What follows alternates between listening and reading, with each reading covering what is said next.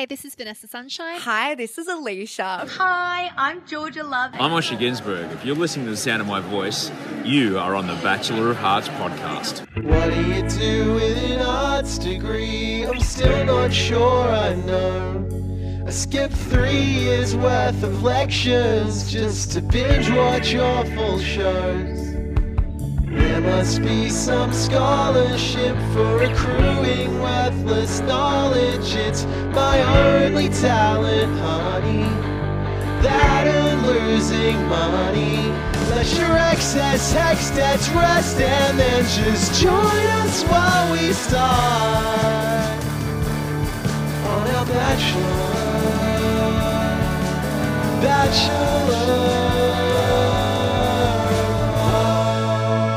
Hello and welcome back to the Bachelor of Hearts podcast, the Bachelorette Australia podcast that asks the question, does anyone know how to make the colour grey? I cannot work it out for the life of me, but hopefully I will get some help from my friend. He is the co-host of this podcast, which is called Bachelor of Hearts.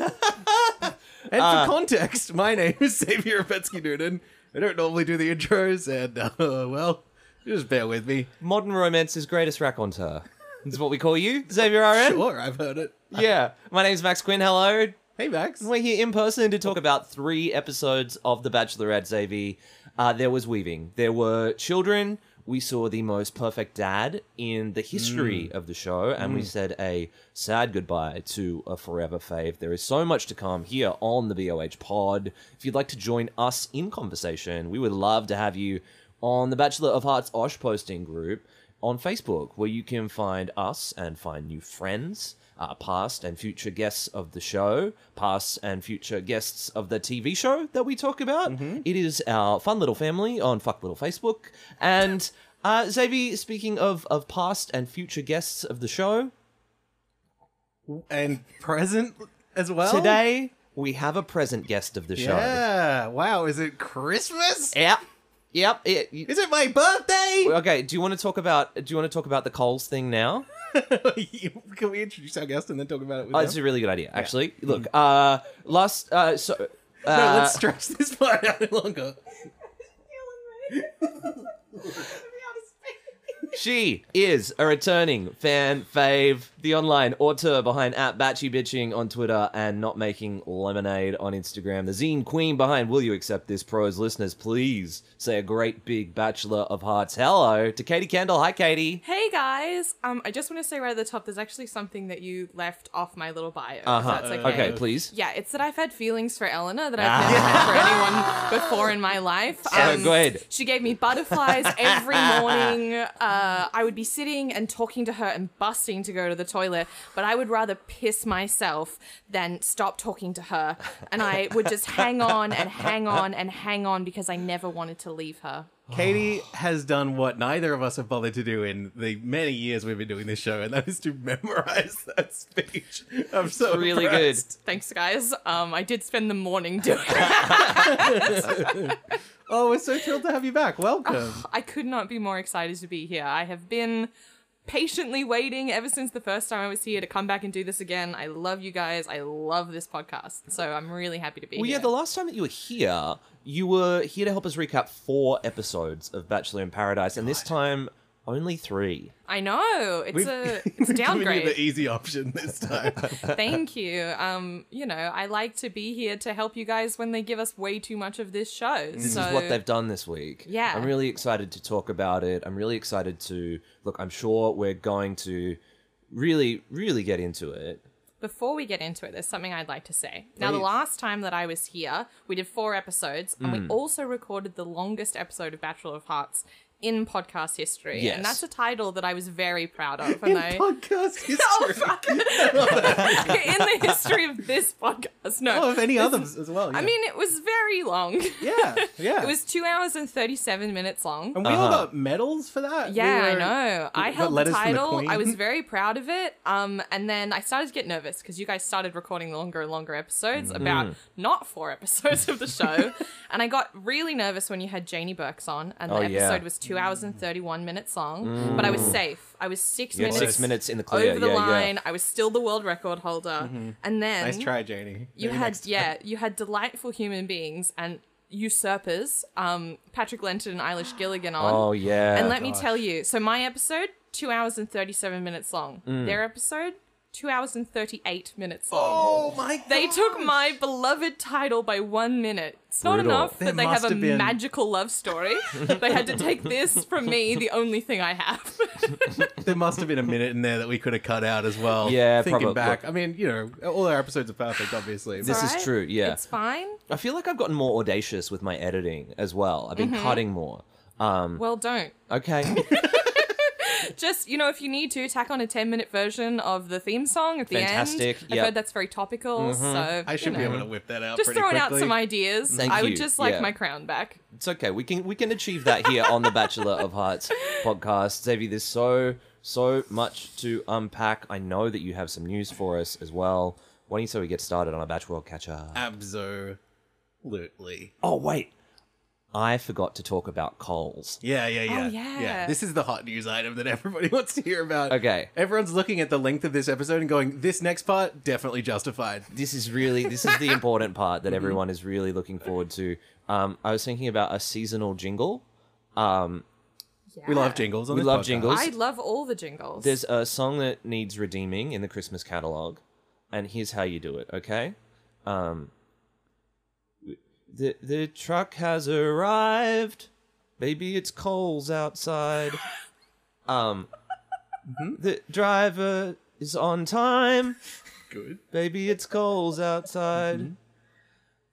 The man is not looking suspicious. Why with the man? And damn, this Christmas ham is delicious. That Yeah? helps. The rhyme is good. Baby, it's Coles outside.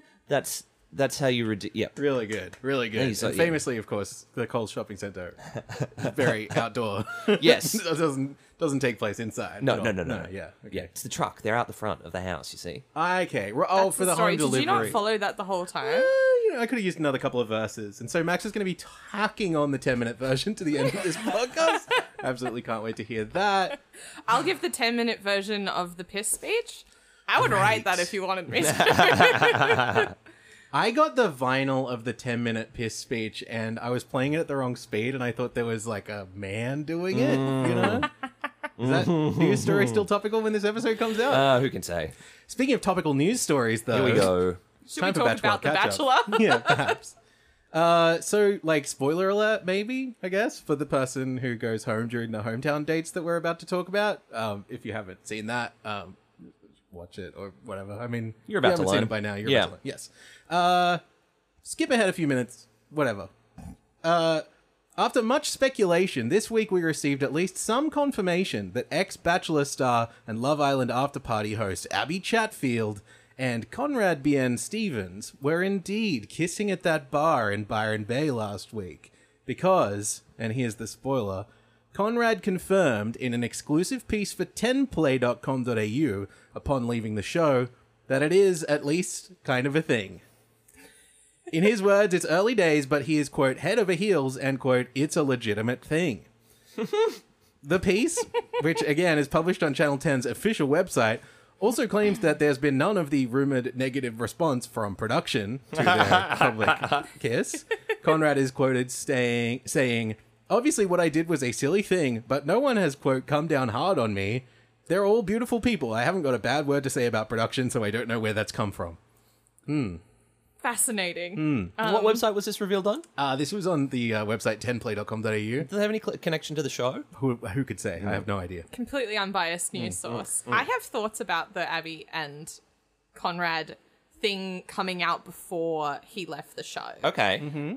Because I think a lot of people were very disappointed and angry about that because it gave quite a big spoiler. I mean, if you were sure it was him, there was a lot of discourse in our group chat about ankles and whether or not they looked like his ankles, Right. but correct ankles. But I think, I don't know, my position is that like Abby was so thoroughly screwed over by this franchise and treated so poorly by the edit and like slut shamed by the country that like she can ruin the show a little bit if she wants to. doesn't owe you anything know? to these freaks. Just a little revenge as a treat for Abby it's Chatfield. lovely. I completely agree. Yeah. For her part, Abby has not commented publicly about Conrad since we spoke about this a week ago, nor should she have to if she doesn't want to. I don't think she's under any, obligation. But it is an interesting sort of limbo that we find ourselves in. Conrad won't be able to discuss whatever is or isn't happening there until after the finale. He's given these interviews, but that's kind of it until he gets his account back, I imagine. And Abby's not talking about it either. So, like, on some level, like, maybe it's real, maybe it's not. I still feel like it is kind of a Schrodinger's cat situation right now, where, like, it might come out in a few days that, like, they kissed a few times and that was it. And, like, it's in everyone's best interest to keep this story going for another little while. Nobody's being harmed by it. Channel 10's excited that everybody's talking about it, that kind of thing. The way he talked about it on 10 Play with that very vague language was the kind of language you use when you've hooked up with someone maybe 3 times. Yeah. And people are like, so what's going on? And you're like, it's a situation. Yeah. There has been contact. Like, It could he be wasn't, anything. It's he early wasn't like, days. Abby Chatfield is my girlfriend and I love her. Right. Yeah. So, like, I get them saying, or him saying that it's a bit of a thing because everybody wants it to be a thing right now. Yeah. Probably a lot of pressure on that situation. But who knows? It also takes a lot of the sting out of him leaving the show Sure. on Thursday night as well. Like the idea that we knew that there was something nice out there for Conrad, hypothetically. And I guess it creates some sort of parallel narrative of, like, he is still interested in dating within the Bachelor In world. the franchise, even though yeah. Abby's not necessarily in that franchise or in that world very much at all. Yeah. It means that we're keeping the Conrad option open Of to course. some degree, which is good because everybody's talking about maybe he's going to be Bachelor, and certainly he'd be a hit on Paradise if they wanted to do that. Look, we wish nothing but the best for both of these parasocial powerhouses, no matter how they choose to define this thing which is unfolding in the public eye in a way that probably nobody is super comfortable with. Yeah. Speaking of uncomfortable things happening in the public eye, I guess, last week our guest, Abby Butler, mentioned some news which was just breaking about Beck Pressing and Carissa Croft, who both left the show in back-to-back episodes of this season, Beck by Rose Ceremony and Carissa by Self-Elimination. Abby had just heard that the pair had been posting some surprisingly coupley sounding things on social media, and just after we recorded, the rumors, hopes, and wishes were confirmed by a post on Beck's IG main feed, which showed her and Carissa embracing on a beach together with the caption, "Words cannot express how much you mean to me. To think I've only had you in my life for 5 months is insane because I can't imagine it without you now. I love you to the moon and back. 2 hearts emoji, #BacheloretteAU." The post was interpreted as confirmation of their relationship by many sources, including Yahoo, Who, and other news outlets that are not run by owls. But just 24 hours later, Beck was exclusively interviewed by news.com.au and told them that, quote, "At this stage, Carissa and I are just very close friends. She's going off to work on yachts." So my previous post is a gesture of my love and appreciation for her and our friendship. Timing doesn't always work out, but you never know what the future holds, and I will be forever grateful to have her in my life. I encourage everyone to openly celebrate love and appreciate those close to them. There is a lot to chew on here. I have a lot of thoughts about it because, firstly, I do speak about my friends in that way. Like, I do talk about, I refer to your partner, Evie, as my wife. Yes, You know? that is true. Like, she's And I don't think you have been married, as far as I know. We've in a legal kind of been sense. keeping it from you because we thought it might be a bit much. But Good for you guys. yeah, so like I speak about my best friends like I'm in a relationship with them, and I think that's a very queer thing to do with your female friends. At the same time, I think these two know exactly what they're doing. Oh, yeah. Like, I think this is beautifully calculated. And like, also there was a bit in the post where she was like, sometimes timing doesn't work out. Yeah. Which tells me that there was something going Right. on. Yeah. There was... They timed up at some time. It's so interesting that, I mean, I agree with you, and I don't necessarily want to believe the worst in these people, but I think that you can queer bait without necessarily intending to, or, you know, without having any kind of, like, bad intentions necessarily, which I kind of feel like maybe is what happened here. Like, you are on the first queer-led mixed gender of this show, like, you need to kind of choose your language pretty carefully. And it's hard for me to imagine that this was like a complete accident, especially given, and like, this is conjecture, obviously, but like, posting this thing and then like not editing it or really retracting it or replying to any of the comments that say like, oh my God, bestie, this is the love story we were all waiting for. Like, I'm screaming right now, like, true love is real, that kind of thing. Yep. Rainbow emoji, yada yada. It was weird that you wrote that, but From all my different Instagram accounts. Yeah. I was very excited. What Oh, do you well, it's want? beautiful. Yeah. It reminds me a bit. I don't know if you guys remember this. A couple years back, maybe it was Matt Agnew's season, where Yeah. Vaco and the girl is blonde, and I can't remember her name. Rachel. Sort of briefly on Instagram were like, we're a couple, Yeah. and then like that kind of went away. And like I don't have any questions or doubts about either of their sexualities. That's not what I'm curious about. But I don't think that relationship was real. And I think this is a more successfully carried off version of that. interesting. Yeah, I would not be surprised to see them properly together at the end of the show. Yeah. It's one of those things where it's like, and I'm particularly thinking about the circumstances here where, particularly Beck didn't get very much camera time at all. Oh, yeah. And, you know, Carissa was on the show, but, Yeah. you know, I think like missed out on the full experience. Went home when Beck went home, right? Or just after? That's true. Yeah, just after. But I'm not even creating that sort of parallel. I just mean like if you were on this show and you put aside a bunch of time in your life and like got invested in doing this thing, and then it turned out that you weren't really as big a part of the story as you thought you would be, or you know you didn't feel like you necessarily got a lot out of it. They're probably also looking at their Instagram numbers and being like, "Fuck!" Like, Yeah, I spent 6 weeks and all I what got was did I this actually shitty t-shirt. gain from this? Yeah. Yeah, totally. And so, like, in a way that I am, you know, I'm saying this without too much scorn or whatever, but I'm like, you would, if you were hoping to get something out of this show, like 15 minutes of fame or like a bunch of Instagram followers or something, like, do you have to pull some kind of stunt like this in order to generate the level of buzz that people maybe once used to get from just being on the show? True. You know, the new social media guidelines do make it less enticing for people to follow you.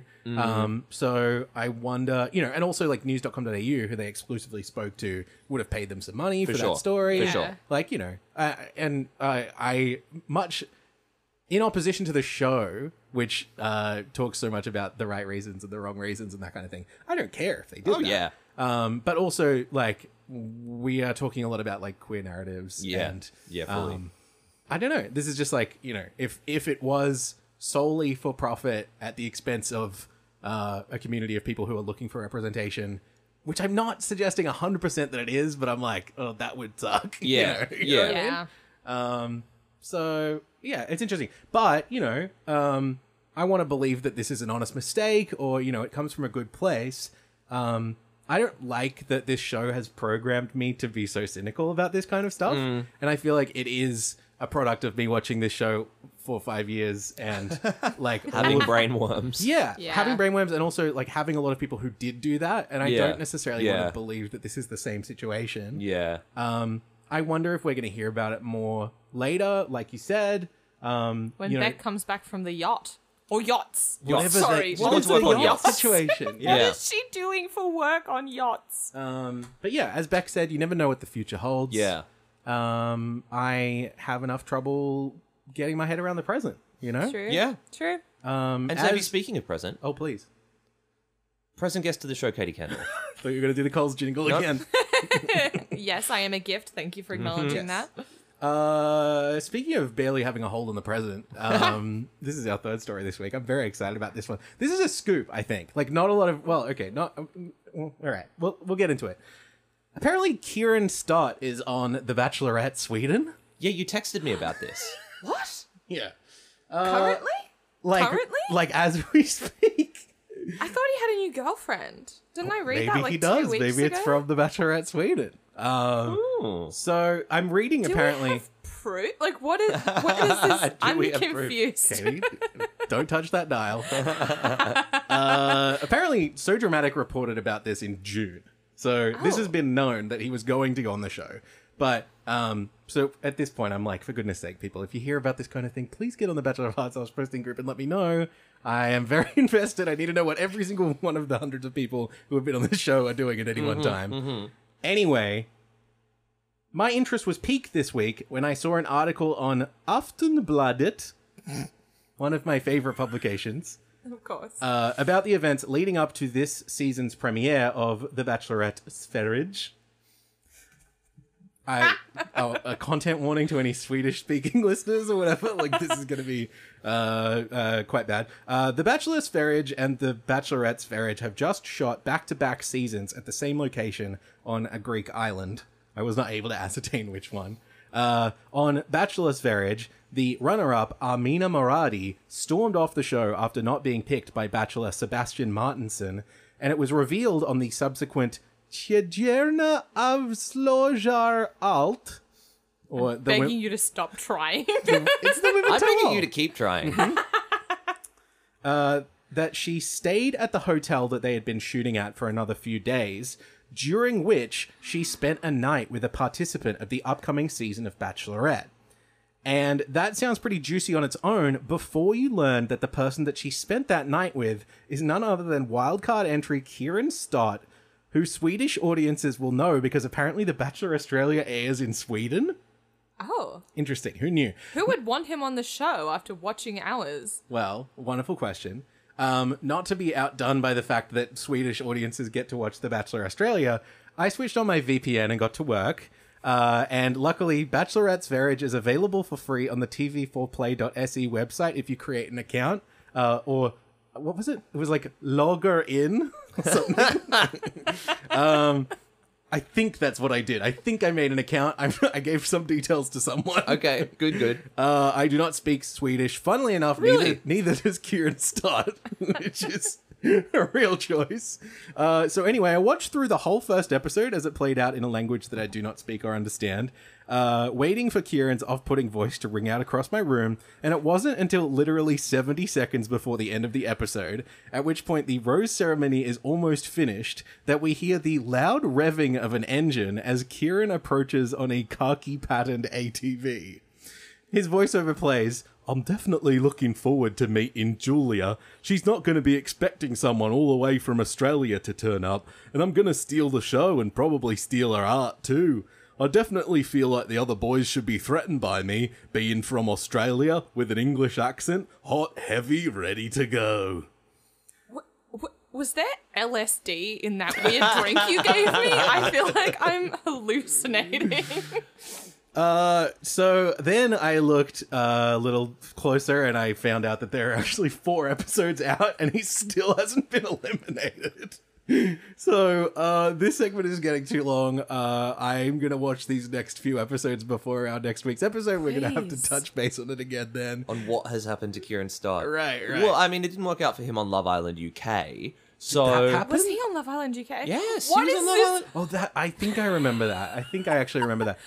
Oh my god, he Yeah. can't not be on a reality show. I know. He's like one of those people who can't not have a girlfriend. But Right. It has to be a girlfriend on TV. Just an incredibly iconic scene of like all of these Swedish men at a rose ceremony being like, "Oh, I assume they're saying things like, I hope I get this rose, like I don't want to go home," and they're just like, "Rum, rum, rum."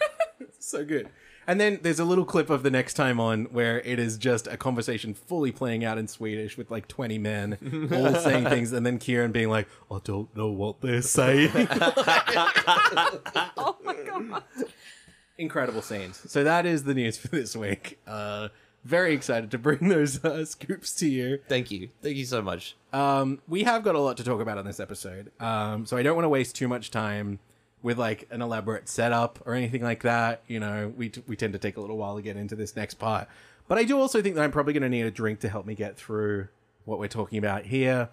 Unfortunately, all of my usual brightly lit cocktail bars and upmarket drinking establishments are actually closed this afternoon, so I'm going to have to go somewhere a little bit further afield to wet my whistle. Perhaps this small, unglamorous, old-style, speakeasy-style haunt with shabby and dated decor will do the trick, but goodness me, it appears I may have wandered into a dive bar. Deep! You can't... I don't know if the mics are picking up how much you're laughing. And You gotta play the applauding me. sound, Max. I have thoughts about the sound. Or- It sounds like a shit plopping into a toilet. I texted Xavier this. I was like, dude. Before we get started, can I say something quickly? Of course, please. I just think because, especially because this episode touches on Indigenous craft and First Nations country, I just wanted to do a quick acknowledgement of country. Oh, great Yeah, idea. of course. I wanted to just say we're on Gadigal land, and we're in, well, as it's so called by its Australian name, Glebe specifically, which was a place where a lot of stolen generations institutional practices took place. And I just want to acknowledge that and also say that, like, Indigenous culture in Australia, First Nations culture, is the longest standing culture that we have, and 60,000 also years, yeah. the longest tradition of storytelling. And I think whenever we do anything creative on stolen land, it's a good idea to acknowledge that and just say, like, you know, I'm grateful to have these opportunities, and I'm grateful that we get to learn more about First Nations culture on this season of The Bachelorette. Totally. I Hell couldn't yeah. agree more. Thank you. Thank you for that. And yeah, I we'll talk about this on the single date, but like that was an incredible part of this episode. You know, there are things that we have liked and not liked about this season, but you can't overlook how important that kind of stuff Absolutely. is and has been. Anyway, we begin with The Bachelorette Australia, Season 7, Episode 8. Millie brings a date card out to the mansion dwellers and very naturally asks the group who really needs the extra time. Which one of you really needs the extra time? And as if the producers had listened to the idea that we suggested on the podcast last week, they've actually included a cute little clue which might point towards what might happen on the single date. The card reads, quote, "You keep me coming back for more, so meet me out the front in 5, Brooke." And we learn that it's for Holly. Brooke and Holly are going to sit together and do some weaving. I can't help but notice, though, that there is a little bit of a failure to connect with the clue on the group date card. I love that they've taken our idea and run with it, but I feel like it might be fun if they use that little cryptic phrase to, like, let's say, hint at what might be happening on the date to, like, get people's imagination fired up and, like, thinking about what might happen. I don't know. It's just a crazy idea of mine. Conrad ITM's here. He's upset that he wasn't given the date card, and he says now Holly's getting a second first single date, which is not really how words work. I don't know if that's right. Not sure. There's a lot of narration from Conrad this week. I think Yeah. they're like getting every last drop out of it. Yeah, well, they like to do that, you know? Start to make you think about someone before they brutally remove them. Yeah, it's the pre-departure visibility spike. It's Yeah. true, but Conrad has not been suffering for visibility throughout this season This at is all. true. Anyway, Holly and Brooke meet at 11:34 a.m. for their date. I'm sorry, but I am freeze framing the episode to look at people's watches again. I couldn't love you more, Xavier. Thank you so much. Apparently, I think that's the last time I saw that, but good to know. Anyway, they got a bit of a sleep in that day, and good on them, frankly. Yeah, they definitely didn't spend like 3 hours getting their makeup and wardrobe Legit. done. Okay, maybe that's a good point. We get some product demonstration of Brooke unplugging the hybrid car that she's using to drive them to the date. Thank you very much, Mr. Bishy. Before they arrive somewhere in the bush and meet Tegan, a proud Barkindji Yorta Yorta woman who lives off-country but uses traditional weaving as a way to connect back to country. She has brought some banana fiber from Brooke's Noongar Yamachi country and some lamandra from Holly's country. I'm not sure where... They didn't name it. It's Guringai country, I know, because I hate to say this on mic, but I also grew up on the northern beaches. It's okay, no disrespect. You can I'm bring that fairly expertise. certain that's true. At least my school was on Guringai country, so if I'm wrong, I apologize. I think, you know, like Brooke is suggesting that they're going to weave them together. And I think that symbolism is, like, really significant. And Brooke frames this as a coming together. And I think you can feel from both of them that there is, like, a genuine appreciation for the context and the meaning behind this certain. action. And particularly from Holly, like, it is good to see that, you know? Yeah. Brooke explains that weaving is traditional women's business and explains that she didn't get to do this type of thing very much when she was young, but as she grew into herself, her sexuality and her cultural identity, she became more ready to open up to another person. And I just love this so much. Like, I am fully in awe. It was such a great date. Of Brooke. Like, Yeah. this is just how it's done. Yeah. You know what I mean? But also it's like, I've never seen a date like this on some level. Where Right, it's of like, course. there is a level of meaning here that the Bachelor franchise has like truly never even begun to try and No, I interact mean, with. you think about dates where they try to introduce people to things that are significant to them, and they always do it in this symbolic way. Like, I don't know, I can't get this. What are you laughing at, Max? I'm remembering the date where Richie made everyone eat haggis. Okay, I It's stand that corrected. sort of thing. And like the one that popped into my head was like last season with Brooke, the other Brooke. She was like, my work as a occupational therapist is so important to me. Yeah. We're going to look after some puppies today. Right. And I was like, I thought you were going to say like, oh, being from Melbourne is so important to me. Here is all the We're going to be having stars. some coffees like, today. being an OT is such a like interesting and important career, and she's actually talked on Instagram about how she felt like she couldn't represent that well Right. on the show. And I think if all you were given is puppies, that's like really fair. Whereas I loved this date, I think also because it really matched the emotional level of like Brooke and Holly's connection. Their connection is very like visceral and emotional. There's something tactile and, to it, you know? Yeah, it's like very gooey. I don't Yeah. know how else to describe it, but it's very earnest. And Yeah. this experience felt very earnest, and it seemed Yeah. to just wrap them together so well. I didn't mean that pun because they are weaving. But I also think like the show itself and the like tone and the direction of it, it's not grandstanding here. It's not like we've talked a bit about like the making history of it all and like the openly declaring how progressive they're being as they're trying to be progressive and that kind of thing, like spoiling it a little bit. Yeah, the understatedness of it is what's working here. We're not standing on the top of a building shouting fucking queer facts at people. Right, exactly. It's sincere. Yeah. Thank you. Brooke and Holly rug up on a batchy couch, and Brooke ITMs that she has thoroughly enjoyed every part of today's date. Every part of today's date. For example, weaving together, going in the car, getting out of bed. Holly tells Brooke, I have quite strong feelings for you, and they get stronger every time I see you. I really want to introduce you to my mum and my sister. You would be the first girl that I've brought home to meet my mum, and that thought doesn't scare me, it excites me. Holly underlines that her mum's approval is important to her and that she wouldn't bring someone home if she wasn't serious about them. Famous last words. Yeah, I mean, not even to get into that. I found something really interesting, and I'll try not to get into the hometown thing too long before we get there. Yeah.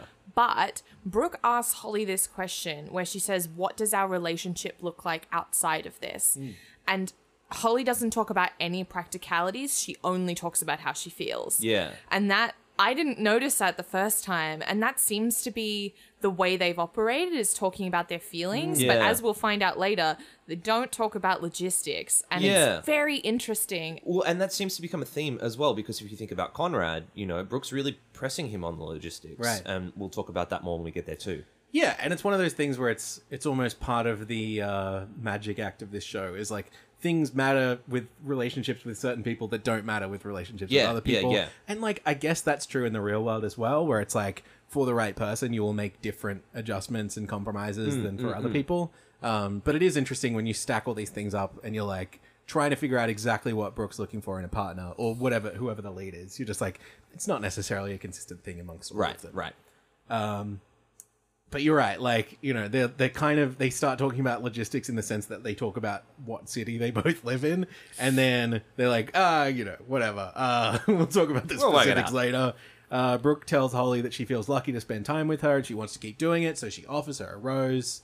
Beautiful, lovely, whatever. Group date. Everybody arrives at... I'm moving quickly because this episode does not matter. It doesn't matter. It doesn't matter. Inconsequential. Everybody arrives at a football field where Osher Ginsburg introduces them to Miller, Jacob, and Kaylin, 3 random children who will be used as props for the show. I just want to say, Leichhardt Oval, I live right around the corner. Hey! Incredibly rude that I wasn't invited. I know. fine. I would have very happily just watched, you know? That was probably the one day that you Participated, weren't even. hanging out Oh, there I would anyway. not have happily participated. That was a series of activities that I hated as a child. Brooke, quite earnestly, and I love her trying to do this, she tries to filter this through the lens of her work with families and communities as a support worker. She's like, oh, well, this is important to me. It's like, no, it's not. Who are you kidding? It's the exact same You'll never vibe. see these boys again. Exactly. And it's like, it's meant to be the parenting crash test. Right. Yeah. But there's no, which they do almost every season, but there's Yeah. no real parenting. They're just Yeah, sort it of ended like, up being the parenting crash tackle, didn't it? I mean, I'm glad that it didn't play out exactly like how quickly can you change this baby's nappy? I mean, that would be very That's strange if quite it played fun. out exactly Yeah, yeah. like that. But, you know, like with that. grown children. That stuff is always pretty tiresome. So Yeah. at least they're moving along at a bit of a clip. Although, as I've said, I was not thoroughly impressed by this episode.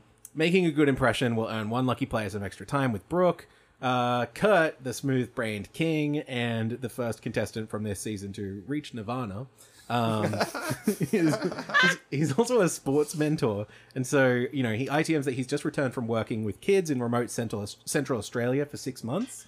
I'm like, wow, we're learning a lot love about Kurt. Kurt here. I knew this because I read Go the on. entirety of Kurt's Instagram when I tried to find out what his star sign was. Anytime a star sign has been mentioned on this show, I just want to say I was the background researcher. There you I go. brought those stats to Xavier. That's true. Yeah. But men are so... They don't post about their birthdays. The only way to find out a man's birthday is if a woman has tagged them in a post about their birthday. Nothing. But Kurt speaks so passionately about the work that he did, like with children and teaching kids to swim, and I just think he's the loveliest man. Yeah. It seems so nice. Absolutely not a bad word to say about him at all. No. Some funny words to say about him. There's though. some great words coming up. Like when he mentioned that he was like doing work and mentoring in remote Central Australia, I could not help but picture him just kind of wandering, just kind of like nomadically sort of pacing from place to place, perhaps following the breeze. Maybe he got lost one day, and instead of worrying about it or getting too stressed out, he just sort of began to carve out a new life for himself in a remote community.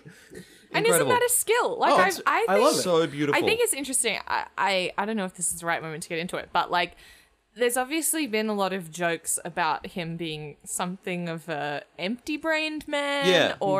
but I think he seems actually one of the more emotionally intelligent people on the show. Absolutely. Yeah. And like, he's actually smart. He's just not very articulate. That's right. And I think it's interesting because some of the more articulate people on the show can be. Are you gonna do? I don't know. Like, maybe he is. I think it's not that he's not articulate. I Yeah. think that he's articulate in a completely different way to what we're used to seeing on television. It's grounded and it's Yeah. down to earth. And there's these people who say these beautiful things and these smart things, but they don't mean anything. Yeah. Whereas everything he says, he seems to really believe. It's felt. Which it's Yeah. beautiful. I love him. It's such fascinating casting because he doesn't strike you as a character. Or like, I mean, now that we have grown with him and understood some more like levels of him, I am just so grateful that whatever dirtbag reality TV casting agent was just like, because they probably cast him just being like, oh, this guy has a six-pack, like, he will fulfill the like tall, muscular hunk role or whatever. We can play him off as dumb. Yeah, exactly. But I think that there is an unexpected level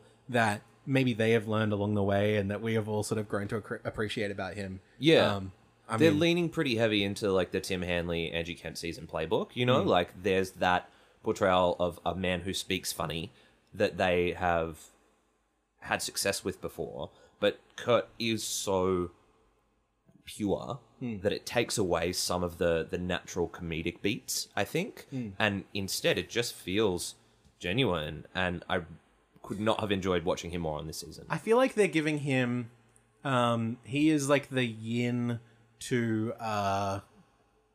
Ivan's yang in a way. yeah. Like the way that they treated Ivan, Yeah. who has made some mistakes and was pretty objectionable in some episodes of that show. But like the blending of the avocado. You're Well, just sure, canceling for that. No, I know what you're talking But about. I mean, like, I found such similarity in the avocado blending moment with a line that he says later. For sure. We'll talk about, and I feel like there's some just in the way that they are trying to handle him, or like the lens that they're trying to make us view him through. Yeah. But I think they're loosening that grip at this point. Anyway. It's an interesting cast as well for this date, because along with Kurt, who is the sports mentor, we've got a PE teacher in Luca.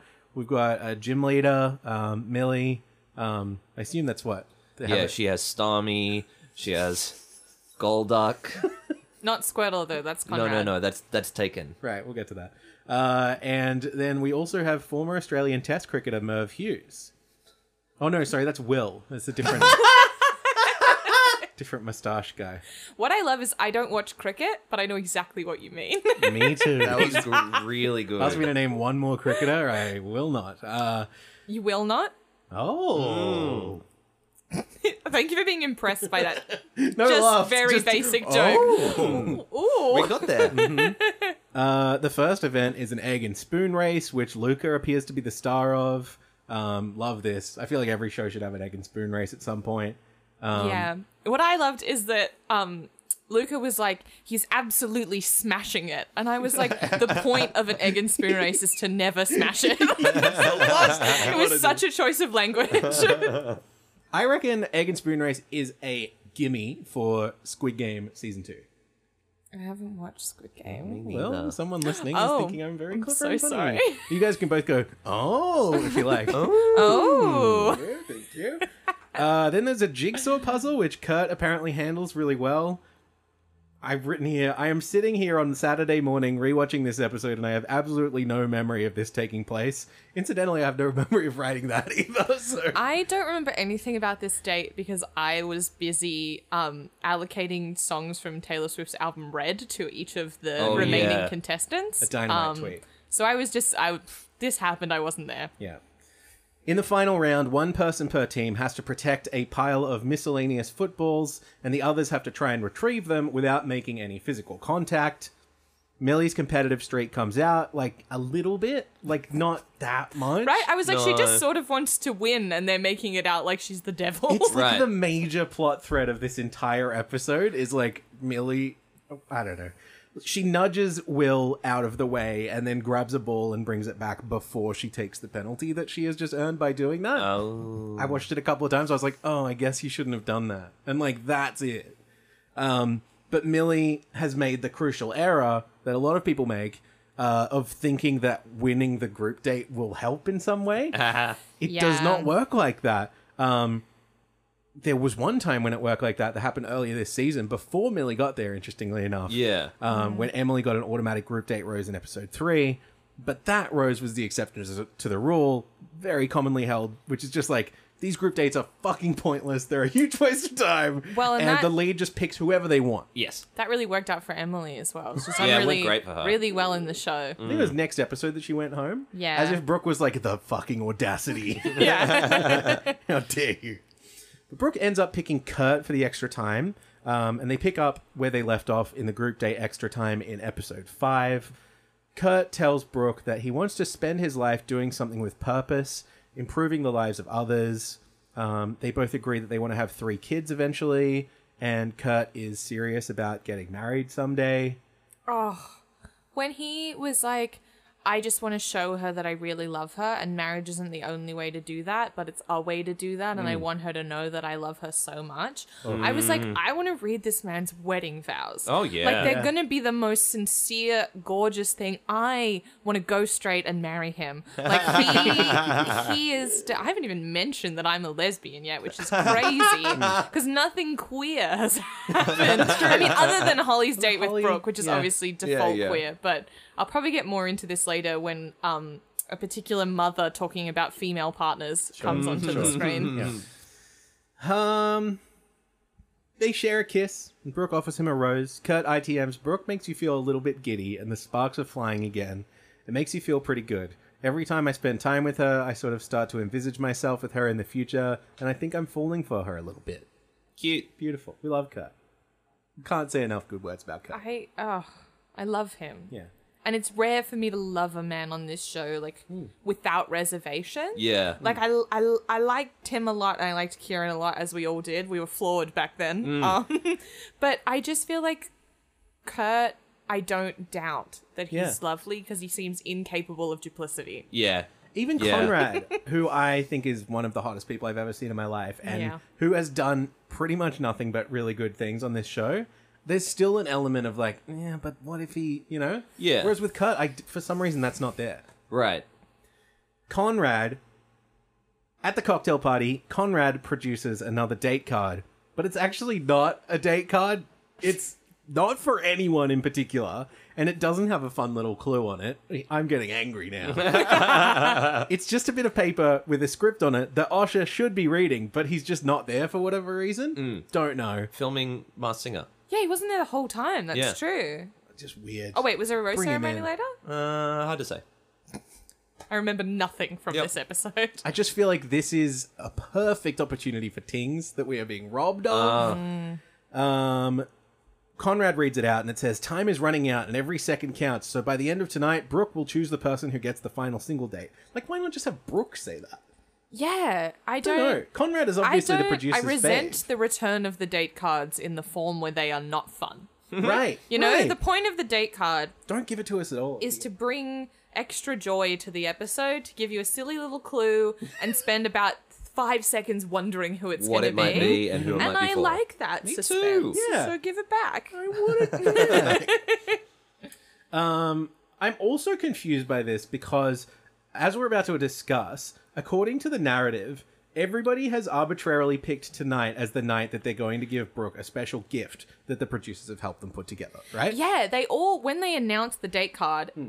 I had to screen cap Jamie Lee's face because she has the most, like, intense look of shock on her face. Right. That it's like a kid doing their first play. Yeah, for who's sure. like, something shocking's happened and they're like, whereas every single one of them, like, they've gone full wise men and they all have gifts. Yeah, yeah. So it's like they have had to prepare for this date, so they Yeah. can't be surprised that this is the last. Like, I'm fine with them all giving gifts and stuff. Like, that's yeah. wonderful. Why not I spice it almost up? think it would be cool to frame it and be like, everyone has brought something special for Brooke tonight. You Right. know? Like, Yeah.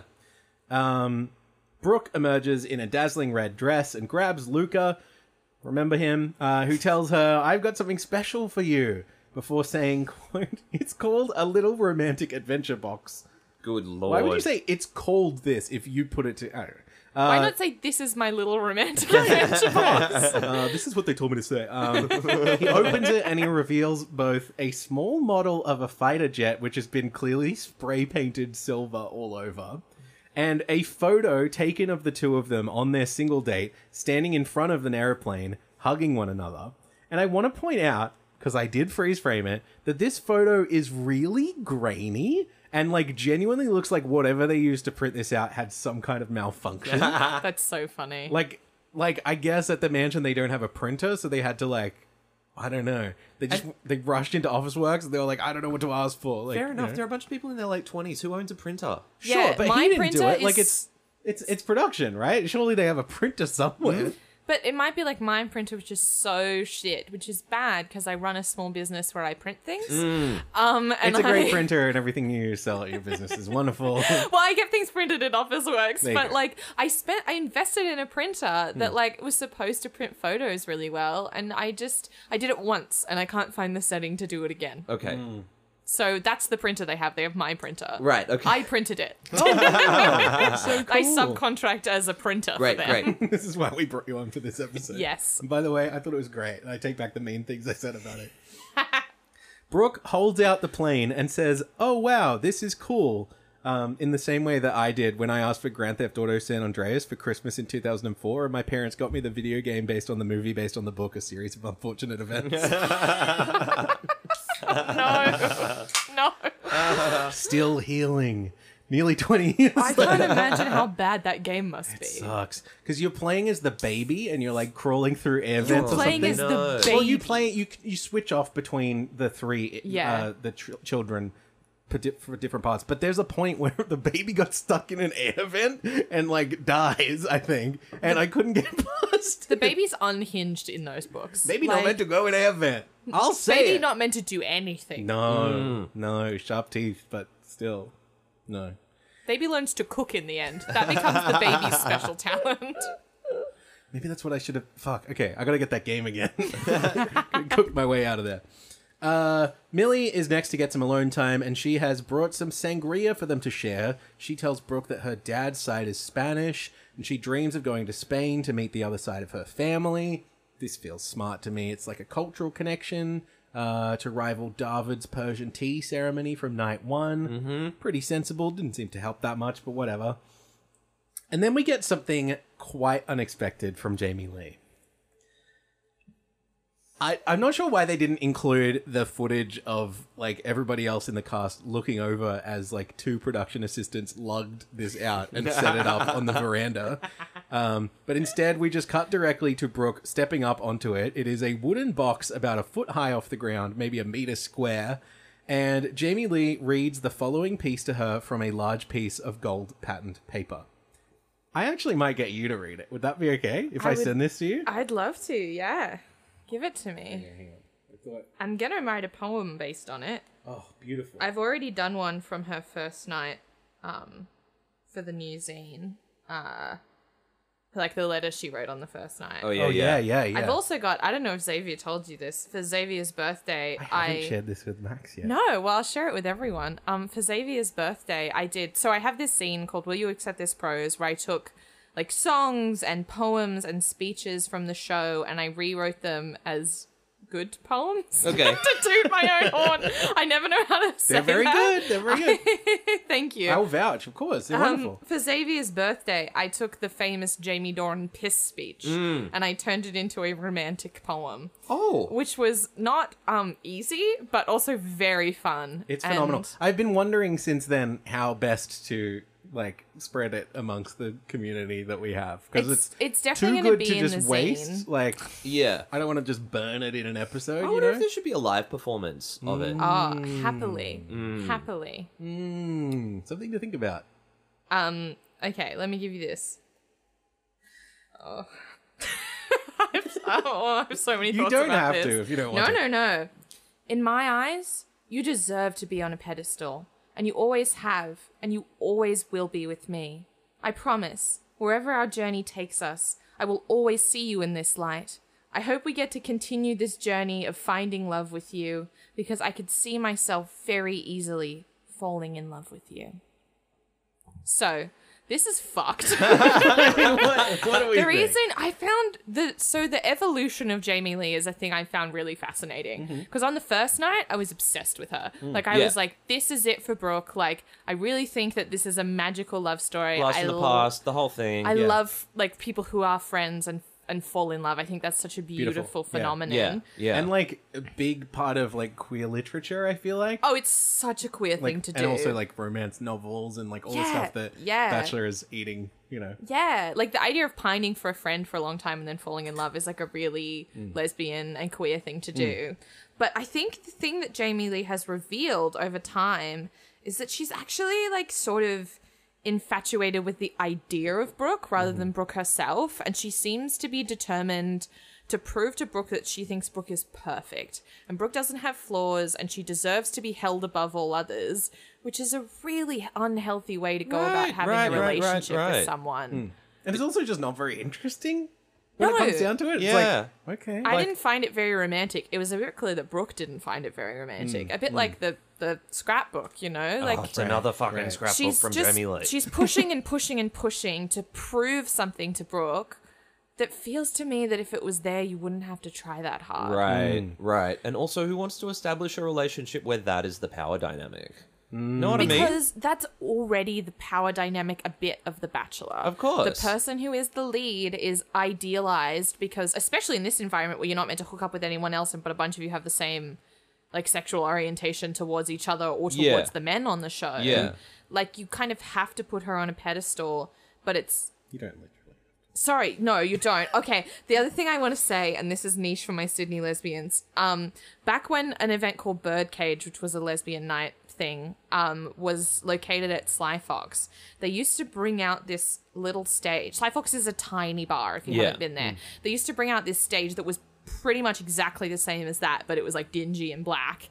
And like 2 people at a time would get up and dance on it. And it was the strangest phenomenon in the entire world. But as soon as she put her up on that pedestal, I was like, lesbian representation. It's the tiny stage from Sly Fox. So for my fellow Birdcage survivors, which is a big thing to do when you're like freshly 18 and gay and you've never like been in that environment before, I hope other people also thought of that. I nearly tweeted about it, but I was like, no one's going to get this. You'll find. I think you'll find those people in the This is audience the of this space for show. it. Yeah, yeah, for sure. they're listening. Yeah. My people. The thing that jumped out at me, and maybe it shouldn't have been the first thing that jumped out at me, but it kind of speaks to my experience of just watching so much Bachelor, is this word journey being used a couple of times in this little speech, which is like pre-written. It's not an accident. Right. I think, like, to me, this feels like a way to ground your expectations for this relationship firmly within the world of The Bachelor. Like, do you think, does using the language of the show does using the language of the show more mean that you don't see the relationship existing outside of it? Like, I'm curious as to whether this is on some level an attempt to sabotage or, like, you know, or a realization that it may not in fact end up working. I don't know. I mean, I'm thinking too much about this Yeah, I thing. feel like that's 3D chess. But But I 40, see what you're 40. saying in 3D chess is a different thing. when you're saying, but I just think feel that's like just it's chess. Yeah, it's regular chess. But I feel like she's saying things like, I could see myself falling in love with you. She's saying journey in there a couple of times. I'm just like, where does that actually come from? I think she's just emulating the language of the show. Yeah. She's been on it. She clearly watches it. And I think if you were starting to feel insecure about your connection, I can see how you would be like, not even necessarily consciously, this is the language that works on this show and that other people have used. Yeah, that makes sense. So, especially if there are producers helping her write it, Yeah. which it's not that greatly written, so you'd hope that, you know, she didn't have help or they're not working very hard. But also, would you want sole credit for it? Maybe you could... I wouldn't. Yeah.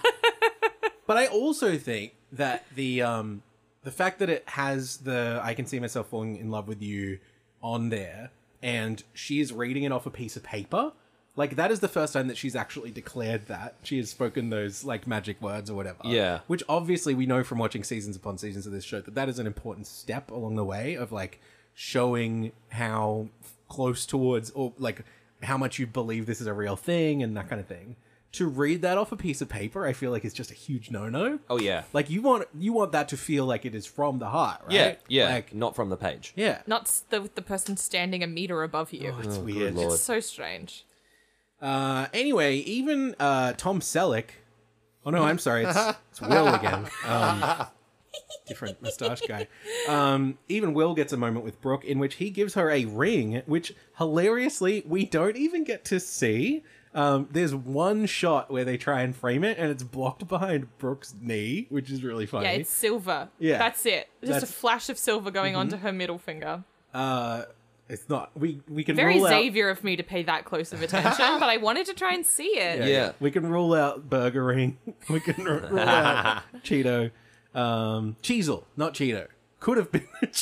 Cheezel? Is that what they're called? Which one? Which one's the ring? The ring is Cheezel's the a ring. cheesel. Yeah. Cheeto is a little ball. That's right. My brain is having a strange time accepting that it's called a cheezel, but that's okay. Look, this show presents challenges to all of us. Thank The you. cheesel representation is important. Yeah, I So agree. true. This is maybe the Yeah. fir- And well, how dare of me to neglect it, appreciate to you erase it. taking responsibility. Mid conversation with Will, a bunch of flowers are brought over to the table. The person who brings them looks so much like a work experience kid. He's like wearing a white shirt tucked into black dress pants, and the black face mask that he's wearing made me think that it could have actually just been Will, except for the fact that Will is also in frame on the other side. It's the Spider-Man Yeah, man. right. Brooke reads the card out loud. It is signed off from your not-so-secret admirer. It becomes pretty clear that they are from David. David is rewarded with some uncontested alone time with Brooke in their special little indoor area. Yet again, he's got a spot. He's got a spot. I like it. But it just means he wins. Yeah. I mean, Pathetic showing from him, frankly, though, with the flowers. With the flowers. this Like, is what I was thinking, those right? are the flowers you buy last minute when it's Mother's Day and you need to get something and you're I at haven't Roses thought and of- Co. yeah, with yeah. everyone else, Yeah. and that's the like $60 bunch of flowers you don't have to think about. Done. He is so pleased with himself. When I they know. sit I down know. here, So happy. he's like, oh, I just wanted to get you something. And it's like, everyone just wanted to get her something. And what's more, you picked the most obvious, like, least effort. Like, fucking, Yours is someone the had to worst spray thing. paint that plane. David tells her, you're a beautiful person, and I'm just excited. I get excited when I see you. As soon as I see you, I feel like I lose my cool straight away. Great, exciting stuff from David. Lovely. Sure, yeah. I like David. Yeah, he's totally fine. Yeah, it's interesting because I don't think I did care about David before this scene and before the next date. Yeah, because right. we met him on day one, you Yeah, know? yeah. He was great. The guy that abseiled in a suit was great. Yeah. Like, that was an exceptional, like, first date. But I just sort of lost interest in him because they 'cause we did the haven't front really runner seen- thing where yeah. they barely showed him. Yeah. the thing, and he just becomes the default option. It's the same. I feel, to me, it feels like a similar thing that they did with Holly, not on this season, but Holly Last on season. Jimmy Nicholson's Yeah, yeah, season, yeah. where it's like so obvious from the moment that they enter the show that they're going to win. Yeah. just by the edit, like just by them appearing for a moment and then getting to be. Having a moment on the red carpet, getting the early date, having being presented as having a profound emotional connection with the bachelor or bachelorette, and Check then back in a little bit here and there, Yep. but not. here's a little bit of weird drama that's happened. Yeah. They did it much better with Holly last season than they did with David's getting extra time with Brooke on the seat. That's right. Yeah. That was the drama That he was the- yeah. on the night he had his date, he took some extra time. And Like, again, they've tried to do it here with he gave her some flowers.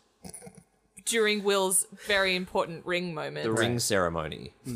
And I feel Their like betrothal. there is still a chance. There's still every chance for me to come around on him by the end of the finale. Yeah. Like, that is what those episodes are built to do, is to make you go, oh, this was there the whole time? Like, I Yeah, can't yeah, believe this is yeah, under yeah. our noses. But during the part of the season where he is, like, just camping out, waiting for everyone else to go away or whatever, Yeah. I just can't get excited about it. I just you think know? he's gentle and sweet. Sure. Not a bad word to say about him. I'm just like, Yeah. he is the default option right Yeah. now. We're about Yeah. to get into that more when we see his date, which is quite amazing. Yeah. Conrad has some time with Brooke next at a batchy couch in the garden, not the love seat that he made her, just a wicker chair, if anyone's wondering. And he presents her with a little necklace with a rose on it, which matches one that he's been wearing throughout the whole season. I really like this. By It's far like the best a gift. Yeah, I mean, it Melted is, my heart. yeah, because it's like a little turn of the tables. You know, he gets to offer her a rose, and also like that is a meaningful thing that like fucking imagine like where that plane is in Yeah. her house now. Yeah. If She if doesn't it made have it out of it. the mansion. You know what I mean? Like, There's everything except for the ring. Did the ring get sold on eBay? I don't know what happened, but like And we- everything else other than it the probably got necklace given back to him. in the bin. Yeah, right, or right. maybe it's They're in probably some like- props closet in Yeah. Channel 10 headquarters. Yeah, I think the plane is in a bin and Yes. was in a bin from the second that he went home. I don't even know if she'd have taken the flowers back. You know, Yeah, there's for just sure, like for so sure. much. She got handed crap. Yeah. Yes, the flowers literally. is so funny because there is no building in the world that contains more flowers than the Bachelor Mansion. It's like, Yeah. what are you doing? And there could have been interesting ways to do that. Like, I'm sure there are particular flowers that grow on Brooks Country. Like, that Oh, would be yeah. a beautiful Yeah. thing to Yeah. do. Yeah. But And be like, hey, here's a taste of home, or like, you know, I know this is important to you or whatever. Nope. But it's like giving her a fucking glass of water. Like, really? I don't think that's. Yeah, anyway. Brooke. We're getting into it. I'm just reading ahead of my notes. Brooke notices Conrad's pink and blue painted nails. And instead of saying something cool like, oh yeah, well, we're on TV and I wanted to like subtly show my support for the trans community who aren't being represented by this season. Which because it's that exact shade of pink and blue. was in the back of my mind. I'm like, that could be really interesting. But instead, he says, I think they're like gender reveal nails. And he asks Brooke to pick a finger and that will be the gender of their firstborn child. And then, because there's only two, and she picks his middle finger and he holds it up and it's pink and he says, it's a girl because pink is a girl's color. Yep. Mm. As a girl, I never go anywhere not in pink. We're not allowed to. True, you dressed in pink right now. I'm wearing, yeah, Yeah. I definitely don't have blue pants on. Yeah. Anyway, Brooke reappears to give both the rose and the last single date to David. And it's framed by Conrad saying, I think I need another drink after that. Yeah. Good on you, Conrad. That's like the only thing I think that Conrad has really done wrong, like the whole Yes. season. So I'm like, I don't want to come down on him like a ton of bricks. It's more just like something he didn't do. Yeah. I'm just like, come on. I think it would have been. It's hard because it was clearly like a close conversation that they had, but we don't see any. Like we didn't see that with Jamie Lee other than the pedestal or whatever. So I actually think they could have cut that quite easily rather than like bringing that into the show, because it doesn't actually. Oh, I guess his painting. I guess I couldn't cut it because of that, but I don't know. I just didn't love it. Yeah, agreed. So at the rose ceremony, David, Holly, and Kurt already have roses, and so 2 people have to be sent home for some reason. Brooke hands out the roses to Conrad, Jamie Lee, and Millie. So it is finally time to say farewell to Hulk Hogan. Oh, no, sorry, I meant Will. Yeah, different moustache guy. As well as Luca. Will leaves without a word. I think he has probably had about 3 lines of dialogue in the entire season. Luca whispers to Brooke, "I hope you do find happiness," and farewells the group. He walks out alone, but is given the chance to speak in a backseat interview, saying, "I was envisioning myself with Brooke in my future, and obviously being in love was a part of that. Should have been a lot of it. But I'm not sure what went wrong or where I went wrong. I am upset. It does suck, but I know that my time will come, and I really hope Brooke finds the right one." Will gained just 83 Instagram followers this week, leaves the show having gained just 315 since pre-season, and will be remembered for that one time he appeared on camera to say that he was planning to just hover towards the back of the group date and not get in the way. I think also one time he took his shirt off. Was he one of the dudes who did that a couple dates back? He did take his shirt off. Yeah. Maybe? Luca did slightly better this week. He got 301 new followers for a series total of 1,459. We're going to remember him for Top Gun. Pew, pew, pew. It's so interesting because he would have fit kind of perfectly on older seasons of The Bachelor. Definitely. Like, Yeah. he's very that mold, but he made no sense in this new context where there was a lot of men doing very interesting emotional work. Yeah. I He'd agree. make a lot of sense on a future season of Paradise. Yeah. That too, yeah. No time to waste. Let's get right into The Bachelorette Australia Season 7, Episode 9. And we just launch right into our final group date out on the lawn. Osher asks Brooke how important inner beauty is, or fucking something, and he tells the group that they're going to be expressing what they know and how they feel about Brooke through the medium of visual art. As usual, they're competing for some extra time, although with hometowns looming and the last single date already locked in, stakes are pretty high. We see Brooke getting some final touches from her hair and makeup team as she reveals that she will be bearing it all. I said that the wrong way. It all. That is what she said. That, but- we've seen more of her at cocktail parties. right. Incredibly true. She'll be bearing it all for this life modeling session, saying in ITM, every time a woman is naked, it's immediately sexualized, and today is not about that. I've got 6 amazing potential partners left, and I want them to see all of me, physically, emotionally, spiritually, all my flaws, all my vulnerabilities, all my scars, and still love me.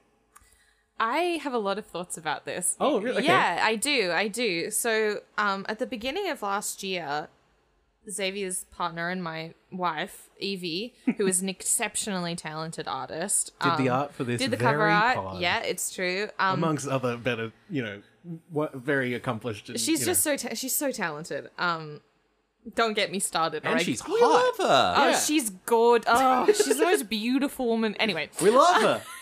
I love her. Hey, Evie, I love you. I love you too. I hope Hello. you're enjoying your disgusting fillet of fish on the way back from the coast. So at the beginning of last year, she started taking me to life drawing classes, and Cool. I'd never drawn like seriously before. And it was so nice and so fun, and like she is such an amazing teacher. Like she was really good at helping me learn things, and it was a really cool way of looking at women's bodies, kind of in this way that Brooke is talking about. And then the pandemic happened. And this like beautiful thing that Evie and I have been doing every week together kind of went away. And she and I made this decision to keep doing it, drawing off pictures of ourselves, but also pictures of each other. And we started sending nudes back and forth, and drawing them and having that be a way that we connected with each other.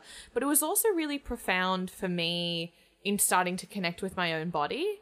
Like, Yeah, right. no longer looking at it just through this critical lens that a lot of women and a lot of men and everyone is trained to look at their bodies in that way. I started looking at my body for its shapes and the way that it could be art and the way that it could be this thing that both was and wasn't sexual at the same time, which is I think I'm more interested in, I guess, than the idea of just saying, like, we should look at women's bodies as not sexual. I like the idea of looking at those two things and how they kind of play with each other and interrelate and all the different ways you can view a body.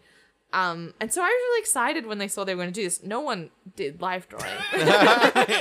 No one attempted to draw her bearing it all. Right. One of the biggest missed opportunities. I mean, not like, I mean, it probably, comes out a little strange to be like, well, I didn't get to see anything or whatever. But it's like, you could sense that nobody was up to the challenge or willing No, to engage with it on everyone, that when they level. said you're going to be doing visual art, looked like they were absolutely stacking it. Yeah. Like it was not a good time Right. for This any is- of them. Of all of the Bachelor dates that I might envisage myself on, this is the worst one for me.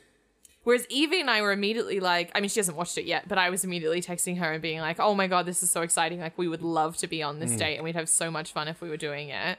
I do feel like they set the stakes pretty high, though. Yeah. I'm also like- curious about how much time they got. Yeah. Yes. Because stuff looked unfinished. Oh, to we will get it. me. I've got a detailed rundown of all of these paintings. So, the group enters the room, and an artist named Laura sets the stage for this date. Brooke tells them that it was her idea and came to her in a dream, saying, "It's about what you see, not with your eyes, but with your heart." And like all of this stuff that's ramping up to it, I just feel like is just snowballing pressure for these people to be like, "Oh my God, I have to summarize everything like from a very meaningful inner place, using a skill that I have maybe never attempted, or like these are not experienced artists. I don't necessarily think." But everybody is very focused and taking it very seriously before those telltale pizzicato strings kick in as Kurt ITMs, "The stakes are high today, and I feel like I've got these big ideas already circulating in my head," before we see footage of him asking the group, "Does anyone know how to make the color grey?" I love. I love him. Do you know, Iconic. update here, Kurt has since learned how to make grey. Is that really? Yes. Millie texted him on the night that the episode airs, Yeah. and he says in an interview with Punky, "It's just black and white. I honestly had no idea. Hey, it stumped me. I'm like, grey? It's such a weird colour." I mean, look, Kurt's not wrong. He's not wrong. He also says, it's a high-pressure situation, which is also extremely true of what Yeah. you're saying. I completely Yeah. agree. Yeah. I do think that making grey is a little more complicated because you do have to add flour, salt, a little red wine, just a little dollop of tomato I sauce. thought you were about to do Yeah, that. I me too. did too. Look, I looked at you both, and I was like, I feel like this is coming, and I'm not going to step on it. Oh, Yeah. So you both thought of the joke, and I was the one who fucking Everyone said sat here and was like, someone's gonna. it. I've heard this podcast before. The other thing he said, I don't know if you're about to get on it, but he was like, I don't know much about visual art. I feel like I need a lesson. Yeah.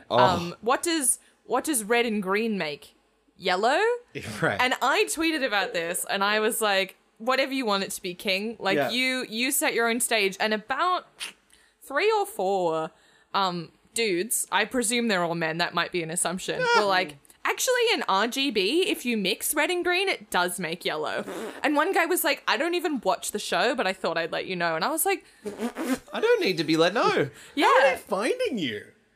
Like, this is your bachelor I posting genuinely account. don't know. Maybe people they know, because it got quite a few likes. Maybe it popped up on people's feeds. But I was like, he doesn't know that. These men, they'll find a way. He doesn't know how to make grey. No. Like, he's not sitting down with LED lights mixing the colours around. I could not tell you how to make yellow. Is it red and green? I don't think you can make It's a yellow. primary colour. Don't you have to just Oh. find Isn't it? Yes, it's a primary colour. Yeah. No, so I couldn't even tell you what those are. We need to get Kurt Yellow, to... red, and bad blue. stuff Those from- are the primary colours, I want to say. Yeah. I might be wrong. I don't want to be called out. How do you make green? Blue It's yellow and and blue. yellow. Oh. Any others you wanna figure out right now? How do you make grey? I think it's actually like red and blue. There you go, I thank think you. that's how you That's make much it. better. Yeah. So it's time to check out the artwork. Brooke is chatting to each artist one-on-one, but the others are all watching on a TV screen from the next room. And I think that, I mean, it's interesting, right? Because they're being confronted with the reality of each other's relationships with Brooke in a really interesting way. And it's Cool. kind of for the first, you know, like, it is rare that they're really seeing each other's one-on-one time at this point in the season. In the season?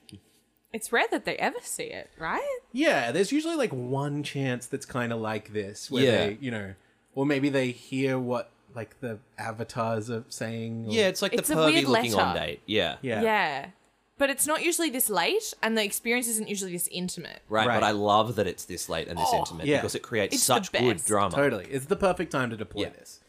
Up first is Holly's, which is a really nice portrait, which she explains shows Brooke's openness, warmth, and uses colors that show confidence, passion, and her culture. It's honestly like a really accomplished little piece. I think it shows like a real clarity of vision and confidence in her abilities. Holly gets the Katie Kendall Life Drawing Award because that's a person.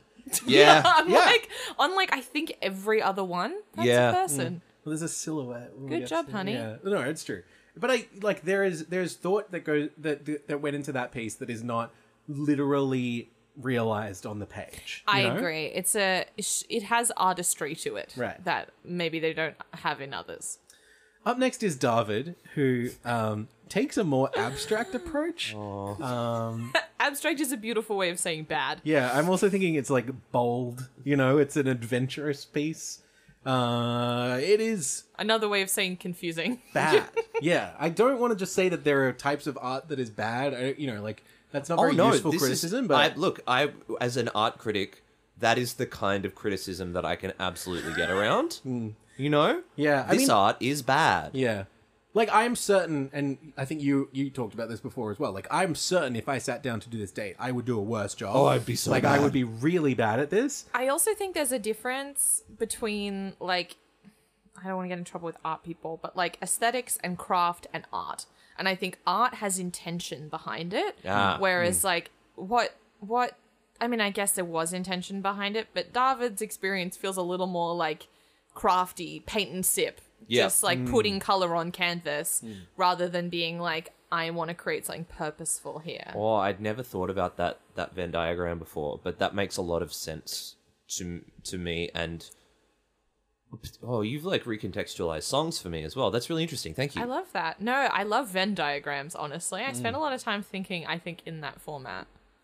It's like if you got red and blue and like The points at which Black. they sort Go of on, tell Yeah, us yeah. tell us what the other primary color is. grayish, We yeah. just talked about it. it's yellow. Yeah! It's yellow. He's done it. Thank you. Hey! 5 stars on iTunes. Not a good painting. Half of the canvas has no paint on it at all, which like that's not inherently bad, but it's not like he makes an attempt to kind of justify it. The other half is like not well colored in. It's like sort of clumsily like spread around the page, like he ran out of paint. or Yeah, something. here's where I ran out of paint and time. Right. Yes! Right. And like he tries to justify it by saying like the way you make me feel when you walk into the room, it goes from gray to color or whatever. But there's not like a what's the Gradient? word? There's not a gradient. Exactly. Yeah. I It's just feel- literally just like part of it he has done coloring in with, the other part he has gone, oh, no, never mind. The man took a loo break between painting it and talking to Brooke about it and was like, how am I going to swing this piece of shit? You Yeah, know? yeah. Like, and he was like, well, half of it's blank and half of it's colorful.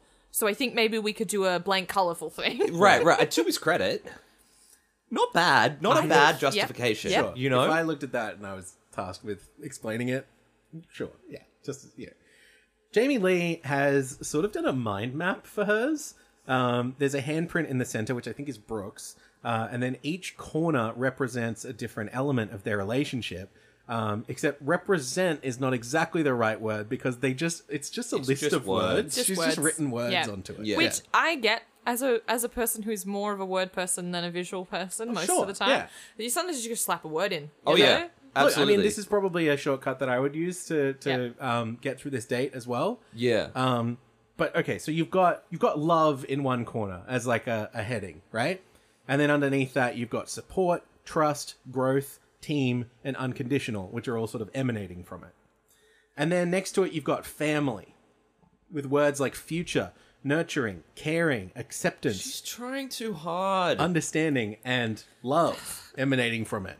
So what you've done is you've put love as its own category, and then you've snuck love in Oh no. to the other one there. I bet you she painted it and was like, fuck. All right, well, it's there. Then you've got adventure with words like freedom, growth, learning, travel, and Doing fun. your own research. Yeah. Oh, God. And then spirituality, which has culture, lessons, past, future, love, again, and then growth, again.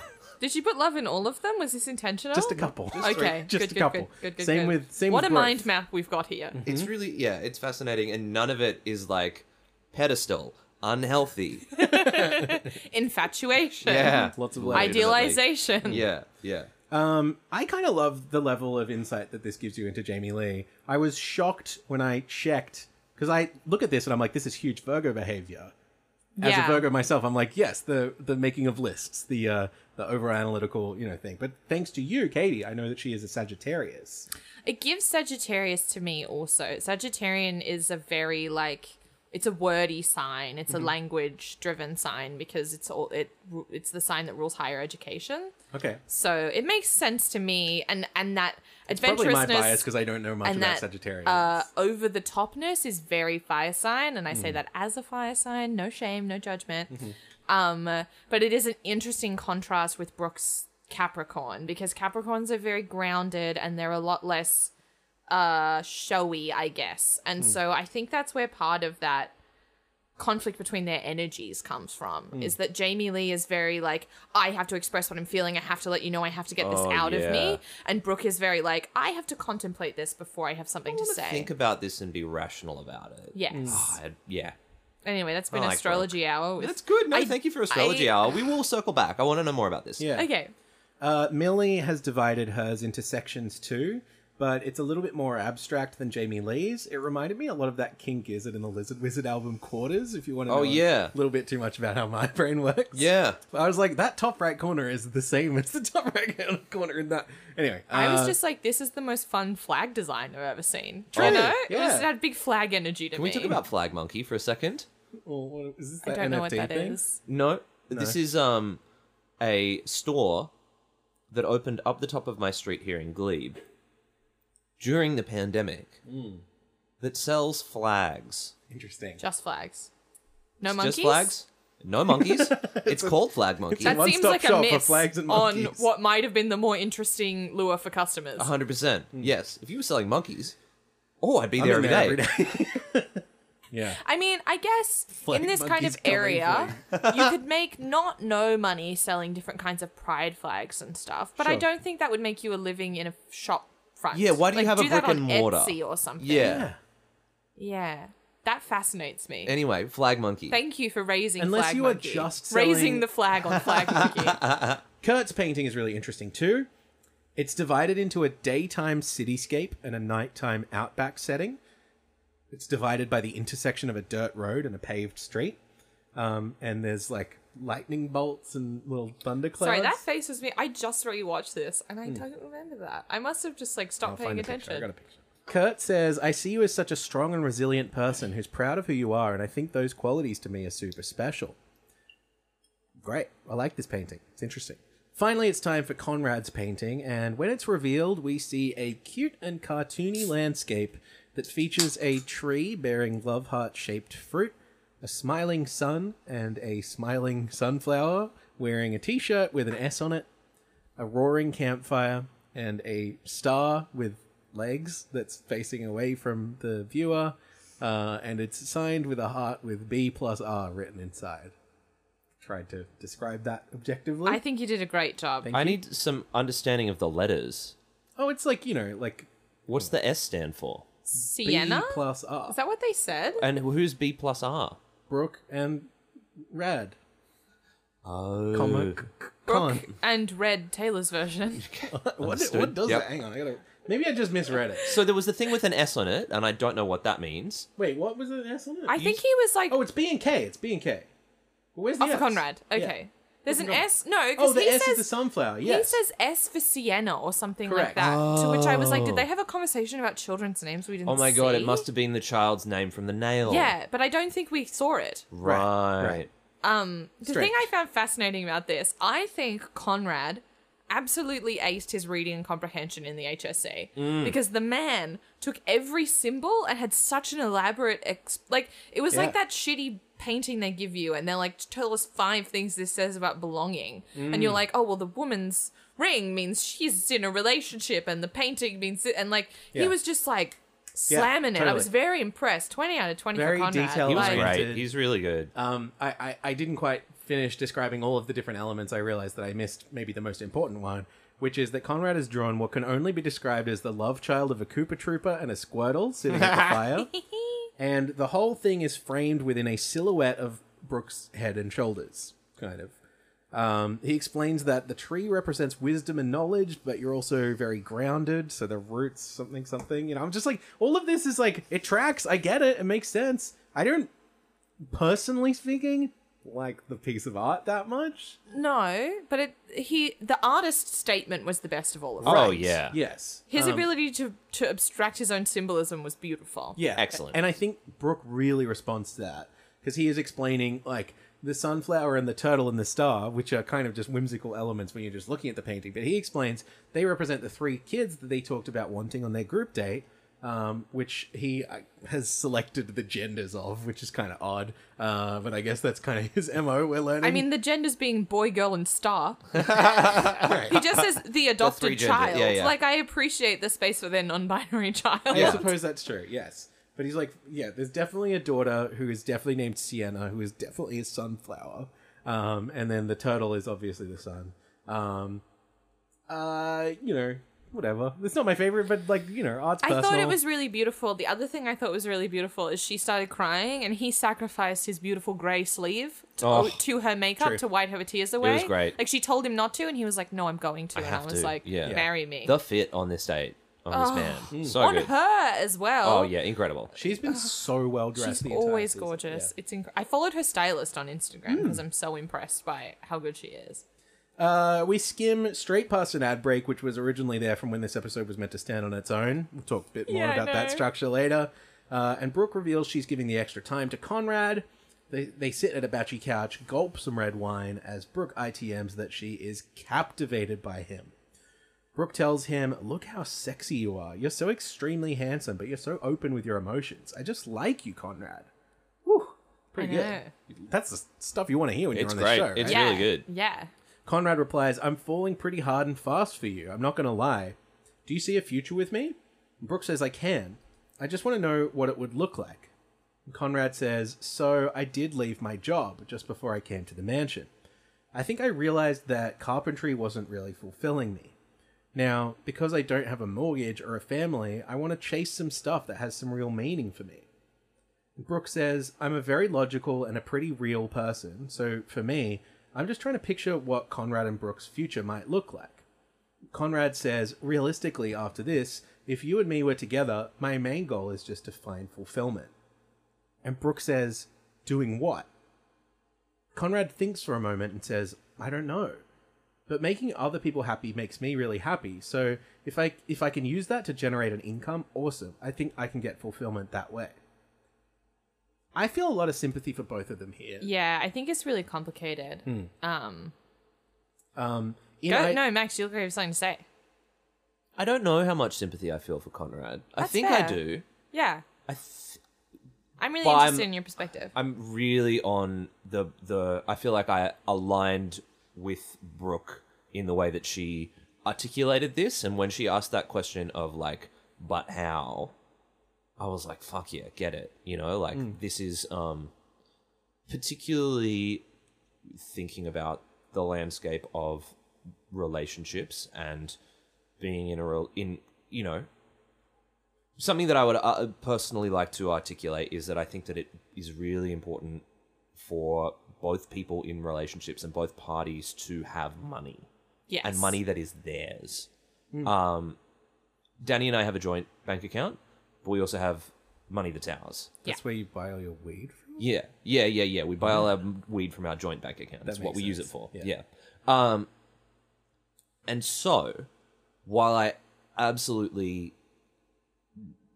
understand Conrad's thing of like, I'm not finding fulfillment in my job and I need to leave it, I really resonate with the part of Brooke that is like, but to do what else? Because, I don't know, I suppose my family, like, our family didn't have much growing up or whatever, and I think that financial independence is maybe something that I stress on, but also is something that's super, super important. And Yeah. I, in that way, was like, I can really see how Brooke is, or like where her compass is pointed at this time and why it is that way. Because, I don't know, I also feel like I know a lot of creative people, and this is the other part of it, who are a little bit lost, a bit aimless, and it is hard, I think, or it would take a lot of courage to be involved in that, or just a great deal of faith to be like, no, it'll work out, and we're not going to worry about the logistics of how you will find your fulfillment, you know, which is something that I deeply want for Conrad, who I believe is so kind and great and nice. And then there's the subtext of the conversation that is like, he's about to get heaps of fucking followers on Instagram and doesn't have to worry about money anymore, but we can't say that on the show. Right. Yeah, I find it interesting. I absolutely agree that, like, it doesn't seem right for Brooke. I think that's Yeah. my Yeah. disclaimer before I get into the way that I feel about Conrad's position, is that you're right. It doesn't line up with what she wants. Yeah. The woman the entire time has been like, stability. Fully, yes. I'm looking to settle down. I want something that is Need someone connected. to be able to plan with. We want to be able to do, yeah. ANZ is reminding us every 10 Fucking minutes A, that she has fucking a A, yes. savings account. Like, Yeah. And like, the long and short of it is she's entitled to whatever she wants from a partner. Yeah. And, nobody's trying to rob her of that. Yeah, what I disagree with, I guess, on a level is that I think it's really interesting because, like, I think I come from a perspective where I was lucky. I did grow up quite financially secure. My dad didn't, and had a big emphasis on pick what you're going to do, have a career, be really determined in it, be ambitious. Like, there was a lot of encouragement, but also pressure For sure. on me when I was younger. My mother is a MD. She's a doctor. Yeah. She has about 5 degrees. She's the most qualified, intelligent woman I know, and felt really dissatisfied in her career. And once you're a doctor, it's hard to do other things. It's hard to not be a doctor. Because that's your specialty and blah, blah, blah. And she did different specialties. And she encouraged me to very much not get myself stuck in something just because it's what I'm doing. Yeah. And just because Fully. that's where I am at that time. And so I think I empathize so much. I mean, I have a complicated relationship with employment because I have chronic health problems. Yes. And that's obviously its own whole thing. That isn't what Conrad's talking about. Admittedly, I don't think we know enough about what's going on with Conrad for him to have made that decision. It wasn't a long conversation. We don't get much insight. But I really believe in people doing work that's meaningful for them because I'm a very passionate person about mental health. And if you don't do work that's meaningful for you, that's one of the biggest things that causes mental health problems and causes depression and causes anxiety and puts people in these positions where they're not healthy. Absolutely. Yeah. And like, I guess I come from a real position of privilege in that way, in that I do for a living something that I find fulfilling. Yeah. Yeah. And that's really great, and I, what I would want for I mean, I don't know these people, so I'm only talking speculatively, obviously. Yes. We both are. What I would want for Conrad is for him to find a career that he finds fulfilling, and I think that can take a long time. And I think that I don't necessarily think he will be, like, he should be out of work for a long time if he needs financial stability.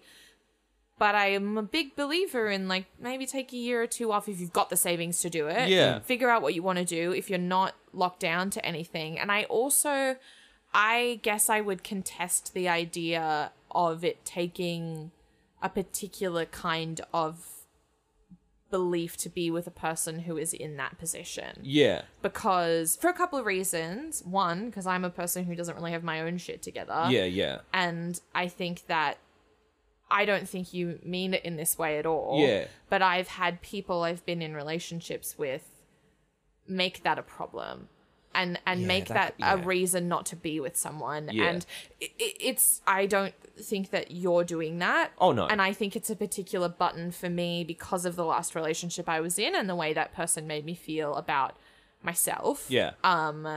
But yeah, that puts me in the position where I'm just like, do what you need to do, Conrad. Figure it out. Yeah. We don't know Yeah, why fully. he's made this choice. Yeah. But I agree with you. I mean, my mother also emphasized financial independence all the way because she didn't have that when my parents got a divorce, and that was very complicated for her. Yeah. And so there's all of these eggs in everyone's basket financially, Yeah. and we all Yeah. grow up in different financial landscapes, and we all end up with different beliefs. And Oh, yeah. yeah, I guess I think I have a great deal of respect for what you're saying. I'm not trying to It's fine. it's you and me, Max.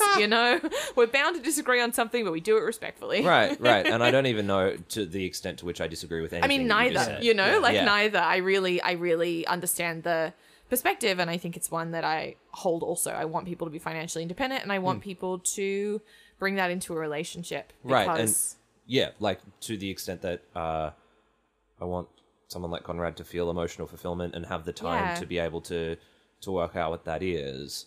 Fuck yeah. Like I want Yeah. that. I want that too. I suppose then what it comes down to is the way that question was answered. oh yeah, the conversation was a disaster. Yeah, yeah.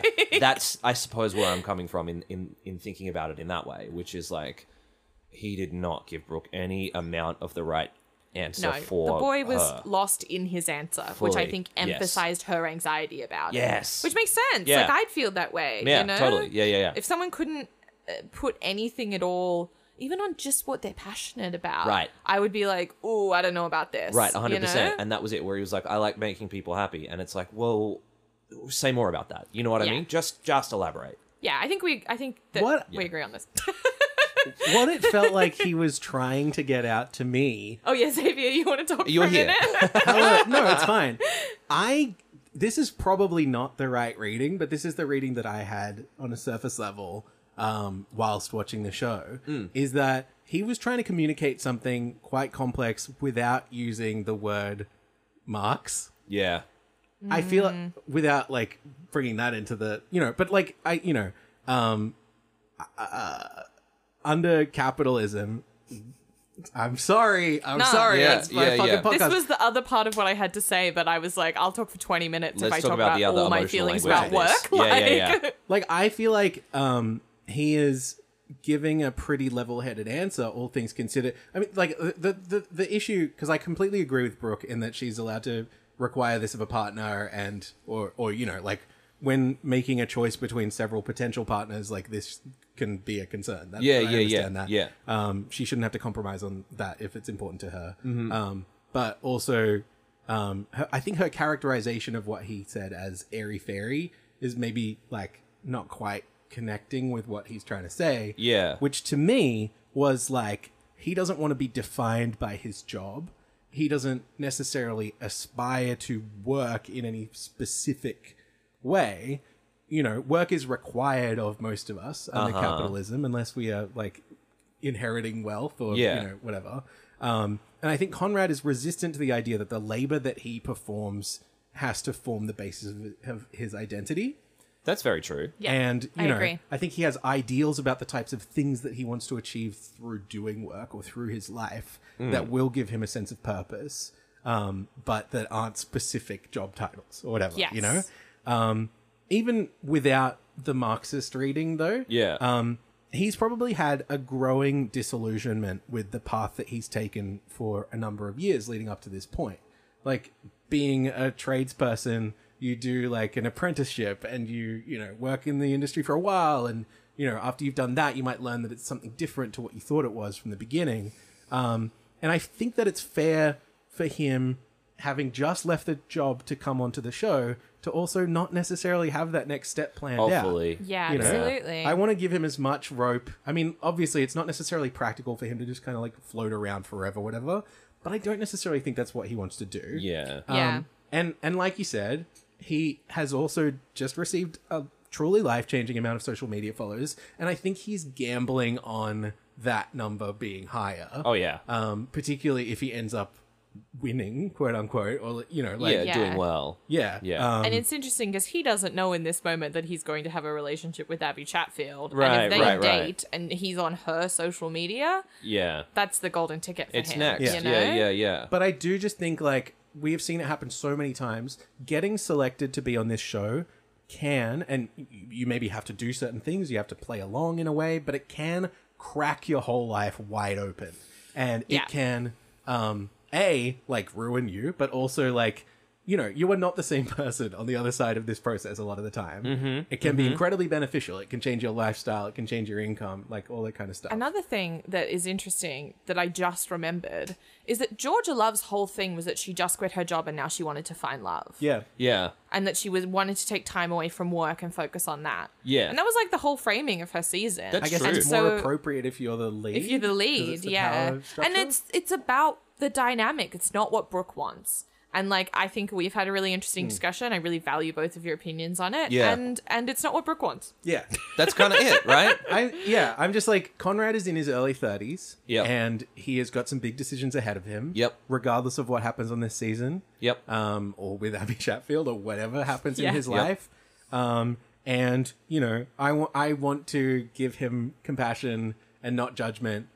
Which I don't feel there's a Oh, huge for amount of certain. judgment on him. Yeah. From either of you or from the show or from anybody. But I'm just No. like, Twitter went off a bit about it. The internet had a fun time with Yeah. it. Yeah. It's that thing also of like, who knows if like going on the show meant that he had to quit his job. Yeah. Like there's True. Yeah. also those factors. There's so you're right. It's rich and dense and complex. And there's so much, I bet, to that conversation we didn't see. yeah. there's yeah, no for show sure. if they actually address these things, though. You know what I Oh mean? boy, we will address some things. We haven't even gotten hometown. I know. I know, we're going to keep going. It's the last single date before hometowns. We recap David and Brooke's first single date where they dangled off a cliff together. And since that was back in episode 2, David's been left on a little bit of a cliffhanger himself. So it's nice to bookend the single dates with him. I mean, it's not nice if you're Kurt and you've been sitting around waiting since episode 1, but... I know. Sweet little Curdy. I'm hearing Johnny Cash, the Johnny Cash voice being like, Kurt, Kurt, I think that's a frog. Kurt. Brooke asks if Conrad likes wine. And Conrad says yes, which is good because they're outside a winery. It's not Conrad. Honey, you Oh, and the people who are on no. dates. Did you write it wrong every time? No, just twice. Okay. We've got Conrad on the brain. Yeah. Brooke asks if David likes wine. It'd be funny if I said like someone else. Brooke asks if David likes wine, and David says yes, which is good because they're outside a winery. It's also very funny because they drink wine throughout the entire show. Honestly, Have you ever seen them drink anything else? No. And then we get a revisit of an iconic Batchy staple. The table is laid out with grapes, and Brooke and David are going to be mushing the grapes themselves. Now, where do you guys stand on grapes? On grapes or on stepping... Oh, I got Where do it. you- Sorry. where do you I stand was on ready to grapes? swing in with an opinion. Look, if they get to do this date again, I get to make the joke again. I don't like them standing on things. It's very gross. That's my whole opinion on the next little bit. We have, of course, seen this date before. A single date in which Abby Chatfield, quote, copped the foot juice on a date with Matt Agnew. Perfect. In the same episode in which anti-vaxxer Monique Morley dobbed Abby into Matt for calling him dog cum. Dog gum. Dog cum. It sounded... Was it not? It's funny. It was a serious moment. As well as Jared Woodgate's iconic Night 1 entrance on Sophie Monk's season. I rewatched both of these moments to get the full background, to test a theory. Both of those clips lean harder on the commentary from the participants than this one. There's a lot of them talking. Obviously, Abby and Matt are very close in this moment. They're getting like physical with each other. And then you're getting Sophie Monk, who is just meeting Jared, being like, "Oh, okay, all right, this is a bit unusual." Yeah. Whereas this time, not that much talking. There are some experienced hands behind the scene who have realized that the key to this being funny and effective is just to play a bunch of the squelch horrific noises. sound effects over the top of it. I honestly felt ill. Yeah. It's so gross. I was like, Great. this can't be what that sounds like. and it's such a weird contrast because they're just macking on. Oh my like, God, these yeah. two cannot stop making out. Yeah, it Yeah. is truly repulsive. It's There's very a real gross. misophonic quality to it. I also want to note that everyone who has been on the Cop the Foot Juice date has made the final two. Ooh, wow. That's a very I mean, we good technically point. don't know that David has made the final. I feel like two David's yet. gonna yeah, make the yeah, final. yeah, Yeah, No, I yeah, know. yeah. I just, Wow. That's that's crazy. excellent There's something Bachelor about journalism right there. Sleuth. Cub reporter Max Quinn. Cub. Meanwhile, Brooke asks David, how do you go with feet? And David says, do they wig you out? And Brooke says, no. Before they start making out in the grapes, and then Brooke reveals that the table grapes that they're using don't actually make good wine, before saying in ITM, it was an excuse to get up nice and close with him and maybe see his feet. Love this. Yes, Queen.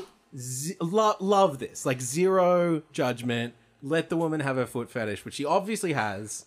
She did go on Twitter and try What to I love deny is it launched so many tweets that she had to be like, I don't actually. Can we talk about her being on Twitter? Oh, yeah. true, Because yeah. that's so interesting. She's liking Yeah. tweets. She's loving us. she's liking spicy tweets. I know, it's fun. Because I tweeted as soon as I saw her pop up, because she wasn't in the earlier part of that episode, or I No. didn't notice her. I was like, oh, I feel like I can't say anything mean about David because she's here, and she was like, I don't care. And I was like, oh my god, and then I like simped out, and I was like, oh my god, I love you, Queen. Yeah, and she totally. just like. There are Nothing. so many, Nothing. there are so Goodbye. many tweets that go like that. I was looking through the hashtag after that evening where she was watching, and it's so many people being like, sort of a sassy joke, and she goes like, that's a bit sassy. And then people going, I will die for you. You're beautiful. Walk on me. Choose me. I'm the grapes. I'm the great. Yeah, I love the foot fetish stuff. I feel like they should have lent into it earlier. Like, let her explore this from the beginning. Photo shoot group date in week 1 should have been barefoot. They should have had to do the paintings with their feet. Oh, that would be good. There should have been a barefoot is legal float at the Mardi Gras Oh group my god. date. Yes. Bring the barefoot investor on. Yeah, why not? Like ANZ, get out. Oh, True. Maybe that's coming in the Yeah. finale. I hate feet. Okay. Fair. Cool. I mean, I'm actually They're not for barefoot. everyone, I'm not except trying most to people attack do you. have No, it's okay. I'm barefoot It's right now. not. It's not that it's not that I'm repulsed by feet. It's Yeah. just that like, if I have to think too much about feet, I mean, I have OCD, and feet are really gross and dirty. So that's like mostly where it comes from for me. And when they were stepping on the grate, Anyway, I won't go on too much Max about is it. trying to hide but- his feet. I'm behind now, the table. like- Oh, it's so fine. Oh no, it's so fine.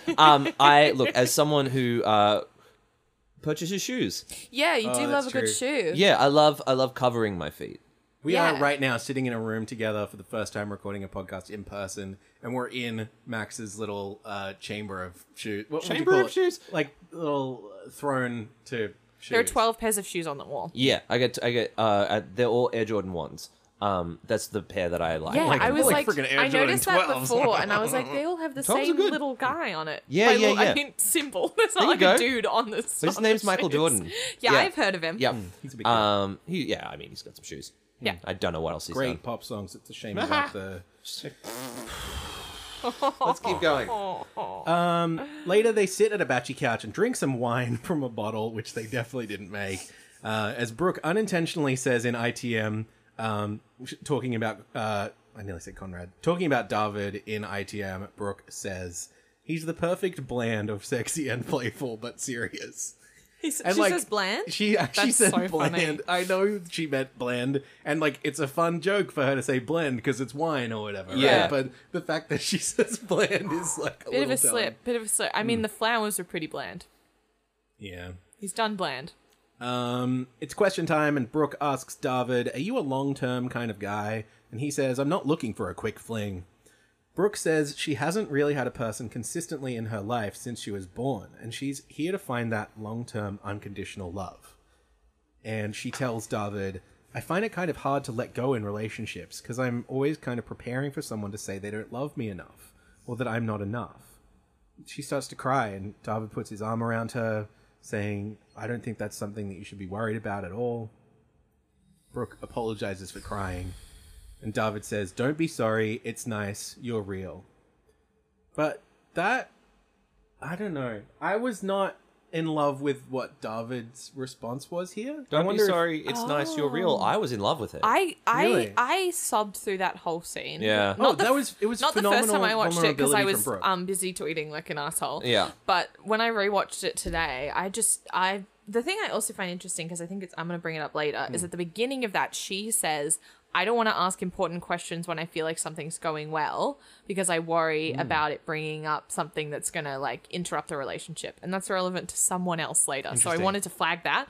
But about this sequence, I mean, I am a person who, because of my, relationship history and my life history, and I haven't been treated very well by a lot of people, blah, blah, blah. My worst fear is also not being enough for people and people leaving me. And I think that's why I found the scene so emotional. Yeah. And I really liked his response because he just let her feelings be there. Yeah. And he held her and he told her, I mean, obviously if they were not at this stage, he probably would have told her he loved her, and that would have been like a way of, that sort of thing where someone just needs to really let something out and you're like, okay, I'm making a lot of space for this. And the crying and the saying she was real, was, I think, the most romantic thing I've ever seen on the show. It was so lovely. Like, I was just like, this is a man So who Xavier, was what the doing fuck's going on with you? validation. Yeah. Yeah, exactly. No, I mean, I agree. I thought it was nice. I felt like if it was me in that position, I would have gone a little further. Uh-huh. That's fair. And I would have said, I can't even begin to understand, the experiences that you've had in your life or what has made you to be the person that you are, today. But I want to be that person for you and to provide that stability that He you're does looking say for. that. He doesn't, though. No, he says something like, "I want to be a constant in your life." Is that after Hometowns? He says at some point in He these doesn't say it till episodes, later. "I want to be I want to be consistent." I think is what he said. Something like that made me be like, this is the only thing I ever want to hear from a person. I found it really beautiful. In this moment, he says, "I felt something really special with you from the beginning, and I feel very vulnerable at the moment because I usually wouldn't just open up in my heart to someone so quickly. But, I'm all in. And I don't say that lightly. I don't think I've ever said that to someone." Is that not enough for you? Yeah, what the fuck do you want, Xavier? That was incredible. To me, that feels like he's turning it back to him. He's talking about how he's feeling invulnerable in this moment or whatever. I like Interesting. that. I read it, and maybe this is just the way that my brain works, as I'm very likely to be wrong here. trying to just give you the thing that you need in this moment in as few possible words so that I can continue to hold the space for you to keep talking. Yeah. That was my reading of it. And I felt, I don't know. I love him. Can I tell you? And I didn't love him before this. I didn't really care about him. And then this happened and I was like, oh, I can see why this might be the guy for Brooke. It just feels like he gets it. And the other Yeah. thing that I love that he said was, I had feelings for Eleanor that I've actually never. Very yeah, good. look, no slight against him. I think this was pretty good. I don't think it was bad. I didn't think he put his foot in it.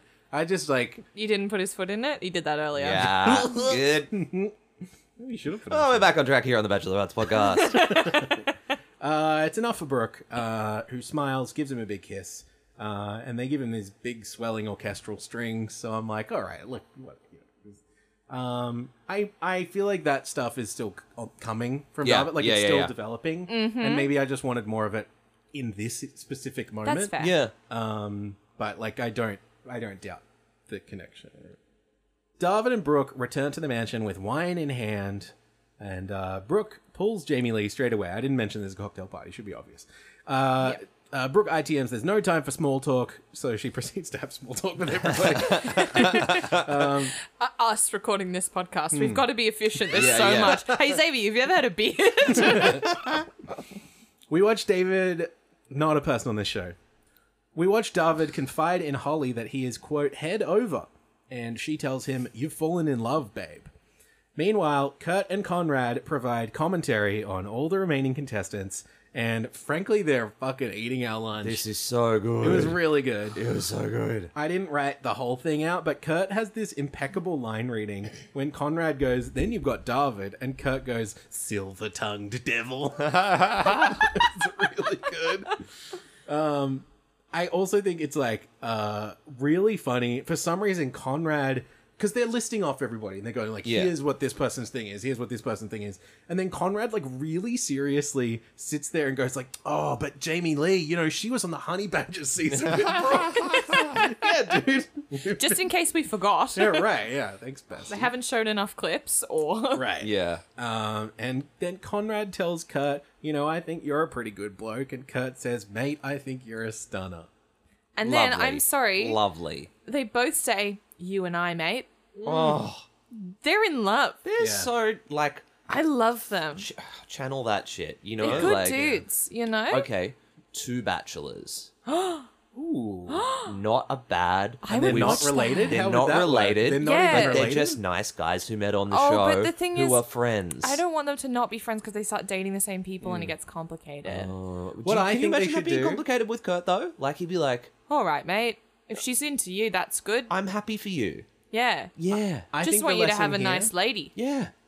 I think the lesson here is, and I love Alicia Aiken-Radburn and I love Osher Ginsburg, boot them off the Cocktails and Roses podcast. Oh, true. Give it to these 2 fellas. I think that would be fucking great. I give it Pop 'em over all in. under on. I Toss I them have all in so the look. I have bag, so yeah. much room for everyone. You know, It's true. It's true. You know what? Open invitation. They can be the new co-hosts of Bachelor That's a Hearts great as well. idea. They Yes. want to. true. Come on. Brooke emerges in a sparkly yellow dress and plucks Conrad away to sit on the love seat with him. The very same. Conrad tries to win back the ground that he lost during their earlier chat about their future together by hitting her really hard with specifics. He says, we'd get up early, we'd go for runs, or if you wanted to sleep in, I'd have your coffee ready and waiting for you because I'm up at 4:30 or 5, but I won't wake you. Red Why, flag. This mate? is necessary. What the fuck are you doing I mean, at he's 4:30? a tradie. He might be on work sites Yeah, and yeah, stuff. he's up but early because also, he's a- yeah. More, they just had to Mate. chat about how he's not now. Yeah. True. You can sleep again, dude. Buddy, this is your prime time for a sleep in. Yeah. So Danny's up early, not 4:30 early, but she's up at let's say 6 every day. Yeah. because Way she different. Heaps gets different. in, do Pilates, do the things that she do. I am the opposite. I treasure my night hours. Ditto.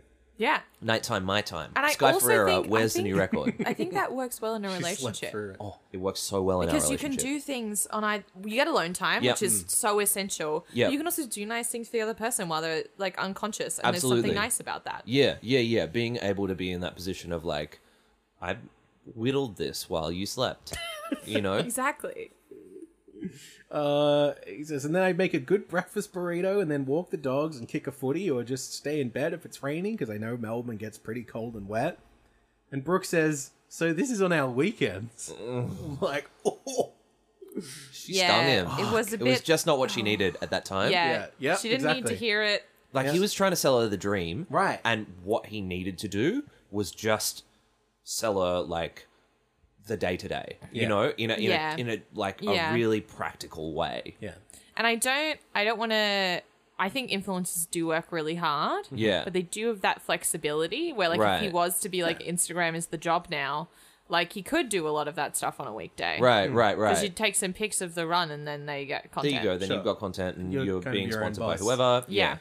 Like, I also want to say there's something to that conversation where he just needed to come back and say, like, genetic counselor. And she would have been like, done. Thank you. You know Yeah. what I mean? Like, Like, I've it never just heard of feels that, like but it was sure. a box Yeah. that genetic counselor is a job that my friend Tennille does. And I'm about to absolutely bastardize what she does for a living. It's incredible. That's so funny. So, you look at pregnant people and you're like, here are the things that are going on with your genetics, and these are the complications that your child might have. In very loose and rough terms, and I can feel a really passionate letter from Tennille coming, or some text message being like, now you need to say this and this next week. And honestly, fair. Bring it on. Yeah. Can't wait. That's cool. Yeah. He just needed to come back. I don't know why that was the job that I picked out of thin air. He just It's a needed to cool come back. job. Yeah, That's it's a why. great job. Yeah, you're right. I can think of another famous carpenter who moved on from that line of work and went on to do some pretty fulfilling things. Yeah, it's for Sit sure. backwards on my chair He here. could just go fuck up some synagogues. You Yeah. know? Let me rap to you about another famous ex-carpenter. Guys, I feel like we've not opened the door for a single jingle so far. Oh, that's true. Single jingle. Single jingle. Oh. We should play the single jingle for everybody who gets booted, right? Oh, yeah. Single- Yeah. That's a good point. There This hasn't been a is lot a of... jingle, now you're single. I love it. It's good. Thank you you. did it. Brooke says, yeah, I wish I could do that every day, but I have to work, and I know you haven't got that right now, so what are the long-term plans? And he doesn't quite have the answer that she's looking for. He says, I'm super goal-driven and super ambitious. Without sounding cocky, I feel like I'm going to be super successful. I think there's still time for me to look for things that I'm passionate about other than carpentry. And at the end of the day, I want you to know that I'm falling pretty hard and fast for you, and no one's perfect. And I'm like, none of these are the right... It's a miss. It's a puzzle miss. piece right You're now. doing it wrong, Conrad. You're aiming high Yeah. and you're missing. And maybe the worst thing is almost realizing that it didn't work. The last thing he says is, I hope I answered you correctly. Oh, Yeah. no. And Brooke's eyebrow twitches just a little bit. beautiful. Like Yeah. the micro expression. Oh, they should have had Steve the human lie detector in there because he'd have had some things to say. Steve the human lie detector jingle, take one. Steve the human lie detector. Steve the human lie detector. Steve the human lie detector. Human lie detector. Name Steve! He's the world's most human lie detector. He's a lie detecting guy whose name is Steve. Oh, we're getting jingles now, baby. Yeah, that's just not the point. I think you can feel him like sweating to course correct here. Yeah, and yeah, for sure. You just don't want to show. It's such an interesting balance because obviously you need to show that you are putting in effort at all times. Yeah. but also you don't want to like feel the effort. It needs to feel itself. effortless. Yeah. Yeah, exactly. And this is the Jamie Lee problem. Yeah, there's a lot of work being put in over time to give Brooke what she wants. Right. And Brooke can definitely feel it. And it's exactly what you said before of like, it should just be easy. Yeah. Yeah, and it's tricky because the show is all about proving your worth. Yeah, and jumping through a series yeah. of hoops. Like Sometimes that's- literally. yeah, Yes. but you can't. You have to be so effortless and just glide through it all. Graceful in the way that you do it. It's a complex show. Yeah, it's worth doing a podcast about for a number of years. Yeah, so true. And that's why we love Cocktails and Roses. Speaking of roses, rose ceremony, nobody's safe. 2 people have to be sent home this week. Let's talk about that. Okay, we've been avoiding Yeah. this. The Bachelorette doesn't get to be as long as The Bachelor does, for absolutely no discernible reason. But I Money. think... you're saying mummy? Money. The Mummy? Brendan Fraser in the Money. Good movie. Yeah. Yeah. Um, Are they airing that right after? They're like, I'm sorry. We have big plans to put the Mummy on every season. Next, You're absolutely next right. season 7:30 Wednesday, isn't Top Thursday. Gun, it's The Mummy, and there's a date where they just mummify each Oh, other. Tom Cruise. Good. Yeah, Stick some yeah. shit in a sarcophagus. Like, Okay, what about this? We're about to get to Hometowns, which is where the Mummy returns. Wait, or the Mummy Tomb of the Dragon Emperor is the third one? Just pulled that out. that's lame. David's mother. Oh, true. That fucking title has been laying dormant in my mind for about 15 years. I can't believe it. This is the juiciest part of the season, right? We are building to this part throughout the whole thing. The early stages, like if they've done a good job of making a season of this show, these episodes right now should be the ones where somebody you like is going home every single time. And I think they have successfully done that Agree. this season. Yes. Agree. So why not just send home one person? Why send home one person on night 1 and on night 2 and on night 3, but then get to this part and start sending home 2 people every episode for the last True. since Why have to episode cut 6? 4? I think I have to have the answer to this, and it is coronavirus. You know what I mean? Like this feels Yeah. like a production schedule cut short because you're shaking your head. I don't buy it because this season of Bachelorette is the same length as every other season of Bachelorette. Fair enough. They're not cutting episodes. Yeah. As much as it might feel like because they're airing Yeah. 3 this week, it's a 12 episode run, the same as it has been the last few times. Yeah. So this was all presumably planned out. I mean, like, there's room for some of it, like, no, you know what? I was thinking Carissa went home outside of a rose ceremony. Yeah. But then they didn't have a Didn't rose have ceremony one. on that episode. That's right. Yeah, yeah. I don't know how these decisions get made. There's I don't never know. any. Cut more people at the top. Don't send 4 people home when 4 people new come in. Because You know only what? one person went home right one. Am I being Yeah, crazy? no, I you're Night think one, exactly that's night right. true. two, and night 3 yeah. all had one person Whereas go the home. la- And we don't care about it those takes people. a fucking diuretic at the end and shits everyone out in like 2 weeks, and it's so backwards. strange. Yeah. Where is the love is my question. What's wrong with the world? Mama? Okay. I think Georgia Love is off, making racist remarks. Oh, true. Yeah, just watching a lot of the American show recently, where they start with way more people than they need to, and then night 1 they cut like 6 to 10 people, like an absurd number It's of a people. Yeah. bloodbath on night 1. But like that's fine because you don't care about those people. no. Right. And right. then you get to the end and it's one person, And and if it you look matters at- every time. If you look at the Bachelorettes, in particular in the US, it feels like they are some of the most relevant people to the franchise. Yes. You know? Like, Rachel Lindsay is so relevant. Sure. And, I don't know, Caitlyn. Like, these... Tasha as well has Yeah. really become Yeah. a figure. Right, of course. Like, whereas the men are just kind of like, where's Pilot Pete and what does he have to say? You know? The last one that I remember being so historically revered and still relevant is Ben Higgins, and it's just because he seems to keep getting married. Yeah. Yeah, Matt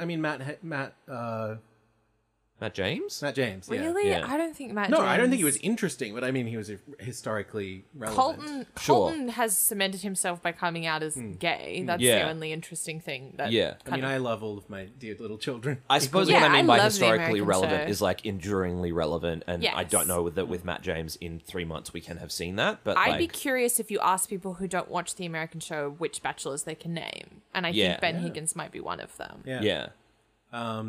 That was the first season that I really got into of the American show. It's good. I've watched every single one of them since then. Yeah. There you go. And I've started watching the Swedish one. I've watched all the Canadian God. one.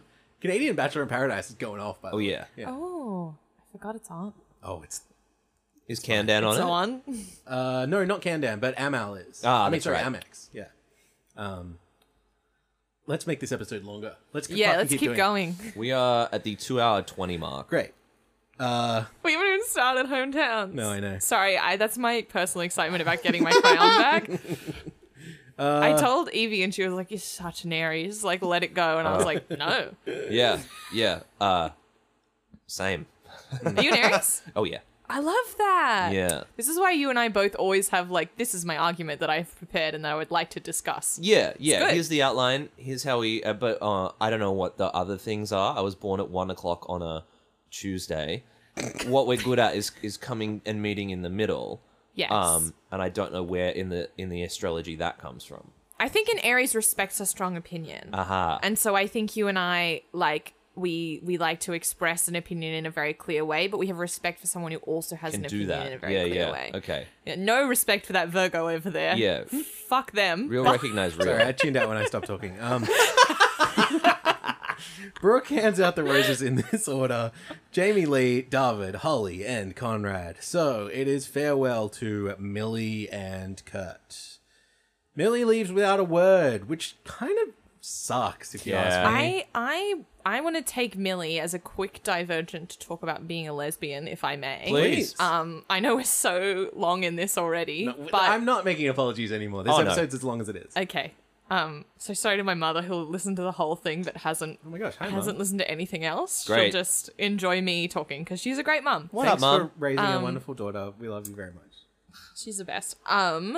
So I found I've been turning this over in my head a lot since this show started, trying to figure out a way to talk about what it feels like to be a lesbian rather than a bisexual woman watching it. And I want to say really Yeah. clearly from the top Interesting. that I don't think those things are in contention, and I don't think if you're going to represent bisexual women, you have to represent lesbians. And I also don't think that there is a clear definitive line between those two experiences. I think being a queer woman and having sapphic experiences can often have a huge amount of overlap outside of those two labels being distinct. Okay. Yes. Understood. Yes. Yeah. That being said, there has been a lot, and it's fantastic, a lot of conversation about bisexuality, and they've used the word lesbian once. Yeah. Which yeah, is when yeah, Millie fully. arrived and she was like, lesbians like to U-Haul. And that's it. That's yeah, the only yeah. reference to Who's lesbianism. the other woman who came in and she was like, I'm a lesbian? Yeah, I don't think I thought that was Millie. I think that was second Jess. Yeah, it was second Jess. That's right. Yeah. Well, and she's been so relevant. So Okay. You unfortunately weren't here on the episode when Anyway. second Jess did whatever second Jess did. Right, exactly. Like details. What Yes. you're explaining is the nuance of the way that this is explained. yes, and I've really liked Millie, even though we haven't seen a lot of her, because the other thing that she's represented is a slightly more masculine woman. Because the thing that this show has done is, and anyway, I'm gonna have myself and start arguing against myself. The thing that a show has done is represented feminine queer women exclusively. Yes. With the exception of Millie, who is what we would call a futch, who is a middle road between a femme and a butch. Because she wears suits sometimes. Okay. Anyway, that's all. The whole femme butch thing is also really complicated, but I have found it a bit out of body to watch because I've dated pretty much exclusively masculine women. You can't see me, I'm a bit more on the femme end of things. But I was really excited about this because I was kind of excited about the prospect of having someone to like get a crush on. Because Yeah. I've never had that because the Yeah. show only has feminine women always. Yeah. Right. Like, because they're not going to bring in a masculine woman for a man. That would be crazy. Yeah, right. It Well, wouldn't be, to be clear, He'd but puke. yeah, bloody he'd be die. like, ew, a dyke. I found that disappointing. One, just because I wanted to like fall in parasocial love with somebody the way Yeah. that everybody gets to. And Fully. two, because the way they've justified it is Brooke saying that her type is femmes. And I understand that, and I understand there was a limited number of women they could bring in, and they wanted to bring in feminine women because that's what she wanted. But if I was the Bachelorette, and they're never going to do that, but if I was the lesbian Bachelorette and I was like, my type is masculine women, they would bring in half masculine women and half feminine women because they're never going to have lesbians on TV who are exclusively masc. They're never going to be comfortable with that because the gays they're concerned about isn't just... In my opinion, obviously this is all my opinion. Can I, sorry, just Yeah. G-A-Y-S or G-A-Z-E? Z, gays with a Z. Okay. The gays they're interested in, one is queer women. Obviously they wanted queer women to watch this season. But if straight men, and I don't mean this exclusively, obviously, but they want straight men to watch women making out that they're attracted to. Yes. That's like a historical thing in Absolutely. all... That conversation content was with queer definitely had women. in a Warner Brothers or Channel 10 boardroom or whatever. Yeah, exactly. And they were like, oh, well, we have this excuse to only bring in feminine women because it's Brooke's type. And we won't even put one... And a friend of mine was like, wouldn't it be worse if they brought in a masc woman just to cut her straight away? And I was like, no, I want one. I just Yeah. want one, you know? I think you maybe pointed this out at some point, so I'm stolen We've talked valor about this for- in the group chat a Yeah, bunch. but it was just like knowing the producers of this show. Like, let's look at a historic season like Richie Strawn, where like it became incredibly clear that the only type of woman that he was interested in was blonde women, right? Like, whatever. Like, Blonde you're women allowed who to have enjoyed a type haggis. if you want to. Yeah. But like, there's no chance that they didn't know that that was a preference of his. Yes. But like, even, you know, if they found out that you had a very specific preference, no matter what it was, they would still cast people outside of that preference. Take for example how every season the lead talks about how they want to spend the rest of their life with someone. Yeah. They want to find a meaningful connection of love with someone, Oh, and you're they so bring right. in some fucking Yeah. psycho. Yeah, exactly. Like, you know, there is no season that has given us any reason to believe that the producers are exclusively casting people based on their actual compatibility or the preference Legit. of their lead. Yeah, and I would yeah. also argue that they have started, and it's great, expanding upon the types of men they bring in. You know, Yeah. Conrad is a more feminine man. He's got, this whole masculine feminine thing is also fucked, but hard, like, yeah. he has qualities that we would associate with femininity, and like, he's talks about his emotions a lot, and we love to see that. And like, you know, even fucking they suck, and they've revealed themselves to be toxic men. But Kieran and Tim Hanley, when they first showed up on the scene, seemed like these men that were really different from the men we'd seen on the show before.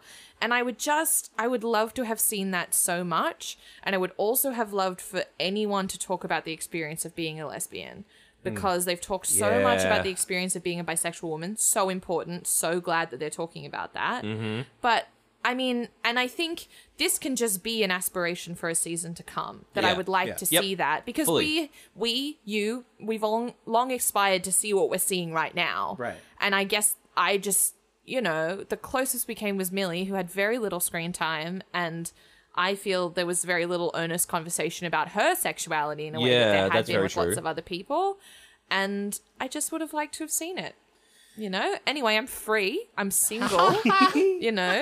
I think I'm not going away on a yacht. There So you if they go. want to have me on the show, I did apply. I applied and they didn't pick me for this, but I did get asked to do first dates, There which you go. I Hey. said no to. But Oh, they've been begging us to go on first dates. I know. They keep asking. I've been Yeah. getting email after yeah, I knew I email wasn't being like, special. I know they're just contacting everybody. But yes, No, anyway. actually, I'm sorry, I need to explain this, but we asked if we could go on first dates.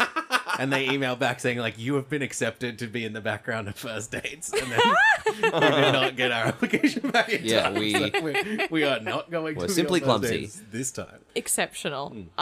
Yes, but I just want to hear people talk about being lesbian, and I feel like it just, it's not a thing that gets talked about, and I love being lesbian, and it's all I talk about, so I just want to see it on my TV. I just really hope that Channel 10, Warner Brothers, Powers That Be, producers, yada yada, don't see this as having ticked it off the list. Yes. And being like, cool, we tried that. Or, worst comes to worst, they look at the ratings and go like, well, people didn't watch it.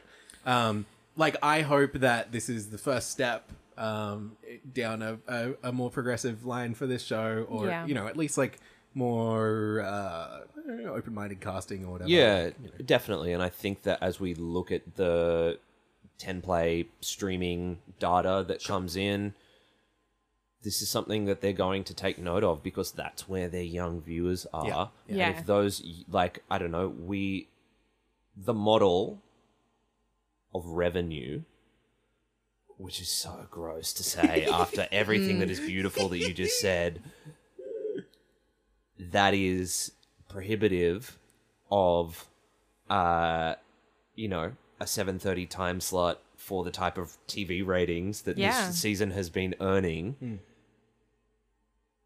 is old hat. It's so old-fashioned, and the point at which advertisers and people with money catch up to where the youth are Yeah. and where young people are going and what their habits are is the point at which, I believe, we'll see more of this. I hope so, And I think yeah. that particularly with the season already, the proof is in the pudding, and hear you, same, sad that there wasn't more of that talk, because representation matters. And I don't, so much representation has gone on this season, so Oh, I yeah. don't want to act like I don't acknowledge the significance of that, and Yeah, I am yeah, so yeah. happy about it. Yeah. I just, Yeah, there are just more steps, and know. there are a little if we are to take a really optimistic and a little bit of an ignorance is bliss approach to this, it's a stepping stone to seeing that there Yeah. can be more of this. I really hope so. Me too. Yeah. Yeah. So unfortunately, though, Millie doesn't really get to sort of make any kind of statement at the end Yeah. here, Bye, Millie. which feels like maybe her time on the show didn't really paramount to much at all. Millie gained a respectable 482 followers this week, bringing her total since pre-game to 1,835. One of which was me. Yes, me too. Not sure. Wow, homophobic silence from Max. Thank you so much, Max, for being straight and for not spearheading a campaign of hate.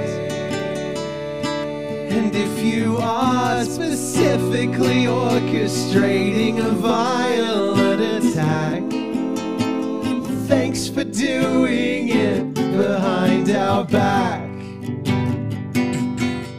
Thanks from every GRA attendee to every single het for the patience not to do a hate crime yet. Unless you have, in which case, don't listen to the podcast. Okay. We see Brooke farewelling Kurt at the limo, and he holds her hands and sort of flaps them around a bit while he says, was is so great. nice. This is beautiful. He says, don't be sorry. It just didn't work out. That's all right. I wish it was me, but hey, we can still be friends on the outside. And as he's stepping into the car, he says, I'll see you soon. Well, maybe. Like, catch up for a coffee or something? Beautiful. All right, Beautiful. see you, Brooke. Gorgeous. I'll talk to you later. Well, maybe. In his backseat Very interview... real, you know. Oh, just processing in real time. Yeah. In his backseat interview, he says, I kind of just wish that I'd backed myself a little bit more. Love him. I think that's something that's going to eat away at me a little bit, but I'm not going to blame anyone else. I'm just going to blame myself. I mean, that's also Okay. sport culture coming. Do you know what I mean? So Like, true. Yeah. I wish if I just backed myself a bit more, then maybe I would have been able to exert the 110% that was required to give full credit to the whatever. You know, like they sound like sports cliches, but in this moment, I'm really feeling it from Yeah. him. Yeah. Yeah. It's true. Kurt gained 1,217 followers this week, Yes, dog. bringing his total follower gain since pre-season to an even 3,000. Good on him. I think people have really rallied around Kurt after his elimination. Kurt. I'd be really curious to see what's next for him. Yeah. We I love want Kurt. good things. Yeah. I only want good things. Yeah. He would be a paradise gem. Oh, yeah. Please. Whoever gets to be with him in paradise, what a lucky person. Yeah. Yeah. Katie's free. Not interested, but you know. No, I might. Honestly. I might. Okay. And then Osh's voiceover that traditionally says "next time on The Bachelorette" kicks in, except it's been hastily edited to just say "next on The Bachelorette," in a way that I feel like we could do more cleanly. And Max, you have to edit this episode. I would like you to edit me saying that just then to make it better. Could you do it one more time for me? Next on The Bachelorette. Perfect. Great. See, everyone, I'm a great editor. Crushed Yeah, it. but- I'm It's so fantastic. sorry for what we've given you to deal with. Now, Anyway, with that incredibly seamless effort to bridge what is obviously 2 episodes together, it's time to dive once again deeper than we have all season, way down into our 3rd episode of the week, The Bachelorette Australia Season 7, Episode 10. I'm calling it what it is. This is a different episode. Yeah, a different it is. episode. This is Absolutely. 10. It's Yes. an entirely different episode. We open on a shot of Brooke Blurton's adorable Ruby Cavoodle named Kobar, who, by the way, has over 5 times as many Instagram followers as this podcast. Rude. And no, I disagree. I think that is I think she rightfully... deserves it. Yeah, definitely. Kobar also has more Instagram followers than 8 people in the cast of this season, which is pretty incredible. Yeah. Kobar has posted 6 photos I mean, on the dog Instagram. is more famous inherently, you know? Yeah. Brooke sets the stage for hometowns with some long ponder shots overlooking a beach. I think maybe it's the same spot that Jimmy Nicholson kept pondering from in his season. oh yeah. Yeah, it was Longreef, I think. Longreef Headland on Looks the like it, Northern yeah. Beaches. Thank you. I'll be your Northern Beaches correspondent. You really should have had me on Jimmy's season. I Yeah, had a lot true. of Northern Beaches takes. Yep. Okay. And to your left, you'll see. We get some footage of Wealthy woman. Yeah, rich, mean people. white people who suck. We get some footage of Conrad pondering too, because he has got the first hometown date of the season. Although since borders are closed to Victoria, it will be via the Steve Van Apperen video link. He ITMs that the L word could be coming, even though season 3 of Generation Q has not yet been confirmed by Showtime. I need it. I need them to. Brooke ITMs a lot of stuff we heard about 15 minutes ago about how she needs stability because she didn't have a lot of it growing up. These episodes were really poorly cut together. Oh, Just revision of just something so we just bad. heard. Conrad says they'll be meeting his parents, Roger and Ella, as well as his brother, Charlie. Brooke says that not having parents herself, meeting the parents is an especially big deal. Cut to Thang's Cafe on Lygon Street in East Brunswick, just next to Muscle Shoals Records, which is a great little shop, especially for secondhand stuff and crate digging. I noticed that Conrad follows them on Instagram, which is really cute. Yeah. really close to where I lived in Melbourne. There you go. Yeah. Yeah, it's a beautiful spot. Anyway, we see the family getting set up in front of the camera at a table at the cafe, and in full view in the background is the cafe's menu with some really reasonable prices. You can get borscht for $10 there. You can get what? Borscht. It's a beautiful, delicious Polish beetroot-based You soup. can get borscht. I love this though. They just always have some borscht on the go, like sitting in a big pot back there. It's incredible. They also have something on the menu called a, quote, veggie yummy thang for $11, Hell which yeah. I would find That it is the hard to most resist. profoundly Melbourne thing I've ever heard. You know? Like, listen, we're not telling you what it is, but it's gonna be you fucking vegetarian, you're gonna like it. yummy. Yeah. Speaking of things you're gonna like, this is our introduction to Conrad's family, who are absolutely adorable. So wonderful. Conrad's dad, Roger, absolutely steals the show. He cracks jokes about his hair, his glasses, and his general wackiness. Conrad leaves Brooke with the parents for a moment, who ask Brooke whether she thinks there's a future with Conrad, and Roger tears up, talking about how seriously Conrad took his previous relationship, which ended in heartbreak. He apologizes for getting emotional, saying kooky and stupid his father is, but he can't hold back the emotion as he says, he's such a wonderful man. He'd be a great catch. I love him to death. I would do anything for my son. I really would. I can't believe how beautiful this was. Like, I was so... Maybe it's my dad trauma and my absence of a father, but I was so moved by it that I nearly cried, and I just thought it was such a beautiful thing to see, especially Really lovely. Truly. in the hometown environment where it's usually the dads who are absolutely feral and difficult to stand and like Yes. have these misogynistic ideas about the women and yeah. And it's usually so tedious, like hearing them trot out the same shit over and over, that like something like this really stands out as the diamond in the rough. It's You a know? palate cleanser, you know? You were beautiful. just like, oh, maybe this hometowns isn't going to be shit. Right. Brooke and Conrad's mum, Ella, both tear up as they are hearing him give this speech. It's like, you know, it's a bit hard to get across on the podcast, but like this is a really moving moment. You know? Yeah, it was incredible. It's like there isn't much to say about it because the moment speaks for itself. Exactly. Right. It just is meaningful. Yeah. We cut to the evening. How long were they on this call? I noticed that. yeah. I was like, guys. And Roger says, Brooke, we love you. We think you're absolutely gorgeous, and we'd love for you to be part of our family. Conrad can go somewhere else. No, that's not true. Anyway, point I'm trying to make is, don't break my baby's heart. And I mean that. Know what I'm saying? I love it. I love it.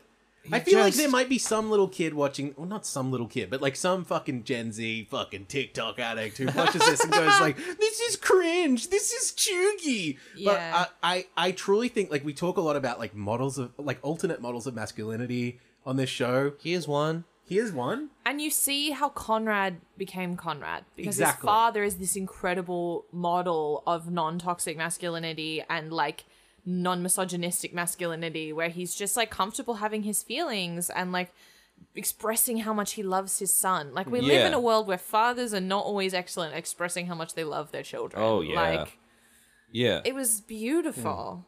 By the way, I'm young and I use TikTok too, so I'm cool.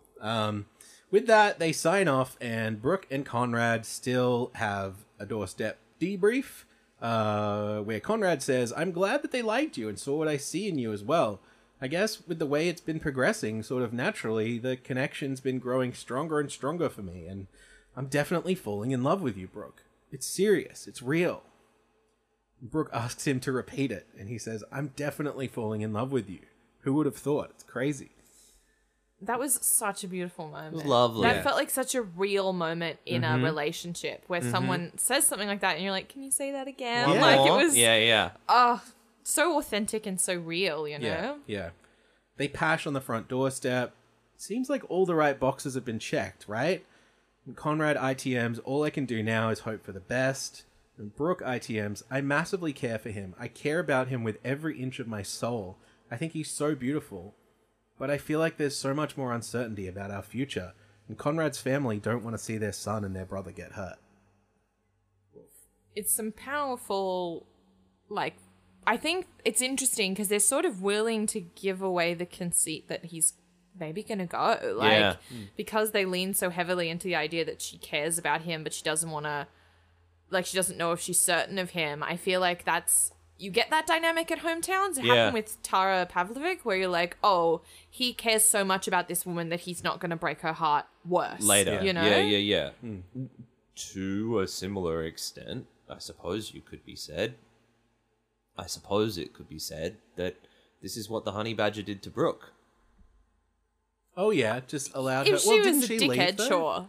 Yeah. Like, I think there was something Yeah. more sinister to his inability to, like, commit to her or anyone else. Well, you know? absolutely. Yeah. Like, removing that from the equation, it Yes. feels like he took the woman who he cared about the most and sent her home fourth. That's true. That is what he did. He spared Brooke from the humiliation of the episode where he doesn't Yeah. pick anybody.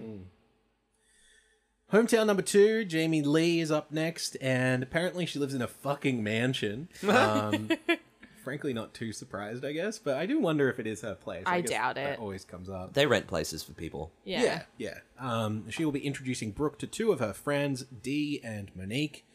We watch them sit down to lunch, and Dee begins by asking, how does this work? You're He does dating not understand a thing. Three I- other people? I want to say something right at the top. I have to confess, because Jamie Lee said the L word, like she said the phrase the L word yeah. before they walked in, I spent this entire hometown trying to make an L word joke for Twitter, and I felt as a lesbian I had been called to this purpose, and I could not come up with a single fucking thing. And I was watching it with my friend Minna, and she was watching me get more and more frustrated. And she was like, "Dude, shit's happening," and I was like, "There's a joke, there's a joke, and I can't get there." Yeah.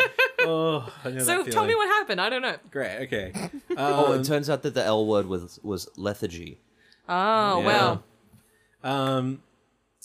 Yeah, this thing with Dee just not quite getting what's going on. She ITMs, it's quite concerning to me to hear the fact that Brooke is dating two other guys and another girl aside from Jamie Lee. And it's like, Jamie Lee, why did you invite this fucking noob? Right. Did they not watch the first time she was on the show? Like, Right. D, more like F. oh, very well done. Good.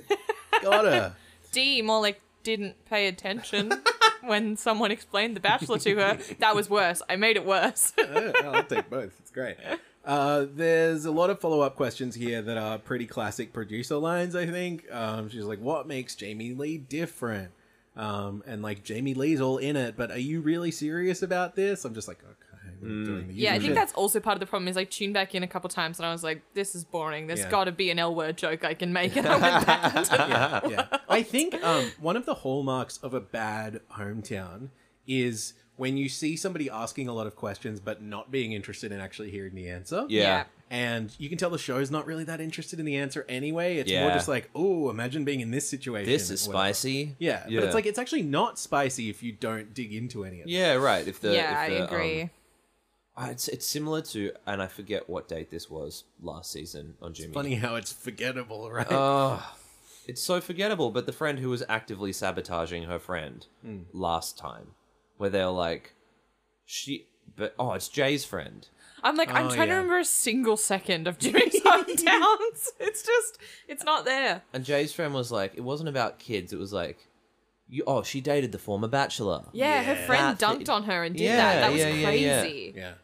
And it's that exact same thing of like, we But don't care. Jamie Lee's friends had the energy of people who've watched her get really obsessed with too Oh, many yeah. people. Yeah. Like the bit of it that I was paying attention to, it seemed like she's come home a bunch of times and been like, I've met the one. Yeah. Right. And they're like, okay, Jamie Lee. Sure. Like, Yeah. and they've heard her talk about Brooke for 3 years, being Right. like, maybe it was meant to be Brooke. And they're like, she's going to get her heart so broken if she doesn't get picked because she's Yeah. got so much riding on this. Right. Brooke is like, I absolutely care for her. I'm very attracted to her, and I enjoy the time that we spend being affectionate with each other. And Dee and Monique just kind of stare her down with angry faces until an arbitrary point that I can't decide what the actual pivot is, where the music changes and the edits shows them smiling again. And then Dee eventually says that Brooke's really easy to get along with, and she can see why Jamie Lee's falling for her, and now she just hopes that they can tell each other how they feel. And I'm just None like, of this is warranted or justified by anything that happens prior to this point. No. And then we again see some time-lapse footage of day turning into night, and there's clearly several more hours of conversation that don't make the cut, just like with Conrad's... Comrade. Comrade. I mean, he did come out against, This you is know, true. capitalist He's work. Anti-capitalism, that's true.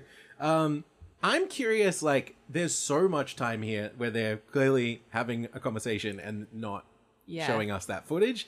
Not that I think anything particularly juicy necessarily happened, but just that the previous part was so rote and so much like it felt like they were saying the shit that they need to say to film one of these, that like whatever happened during that time must have been more interesting, right? Boring. Like what? How Like, on earth that's a could it real have been less conversation. interesting than what they said? Yeah. I know. Show us that Yeah. part. Anyway, Jamie Lee, ITMs, I am absolutely falling in love with Brooke. I really am. I'm trying to read this quickly. I'm like, I am blah, blah, blah, blah. But when it comes to their doorstep debrief, she can't quite get the words out. Oh, she bungled it. Yeah, so I mean, this is a foul, right? This is an error. Instead saying, I need to not because I'm going to cry because, like, I really, really, yeah, I definitely, I really like you. Fuck. She's gone the Carly Rae Jepsen route, you know. And in ITM, she says she's kicking herself for not saying she's falling in love with her. And she just hopes she gets more time to share her true feelings. She says she hopes Brooke understood.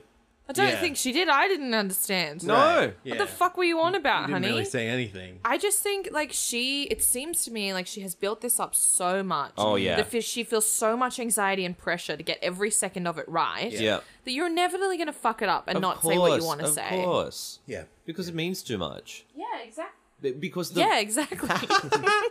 because the fantasy means so much in particular.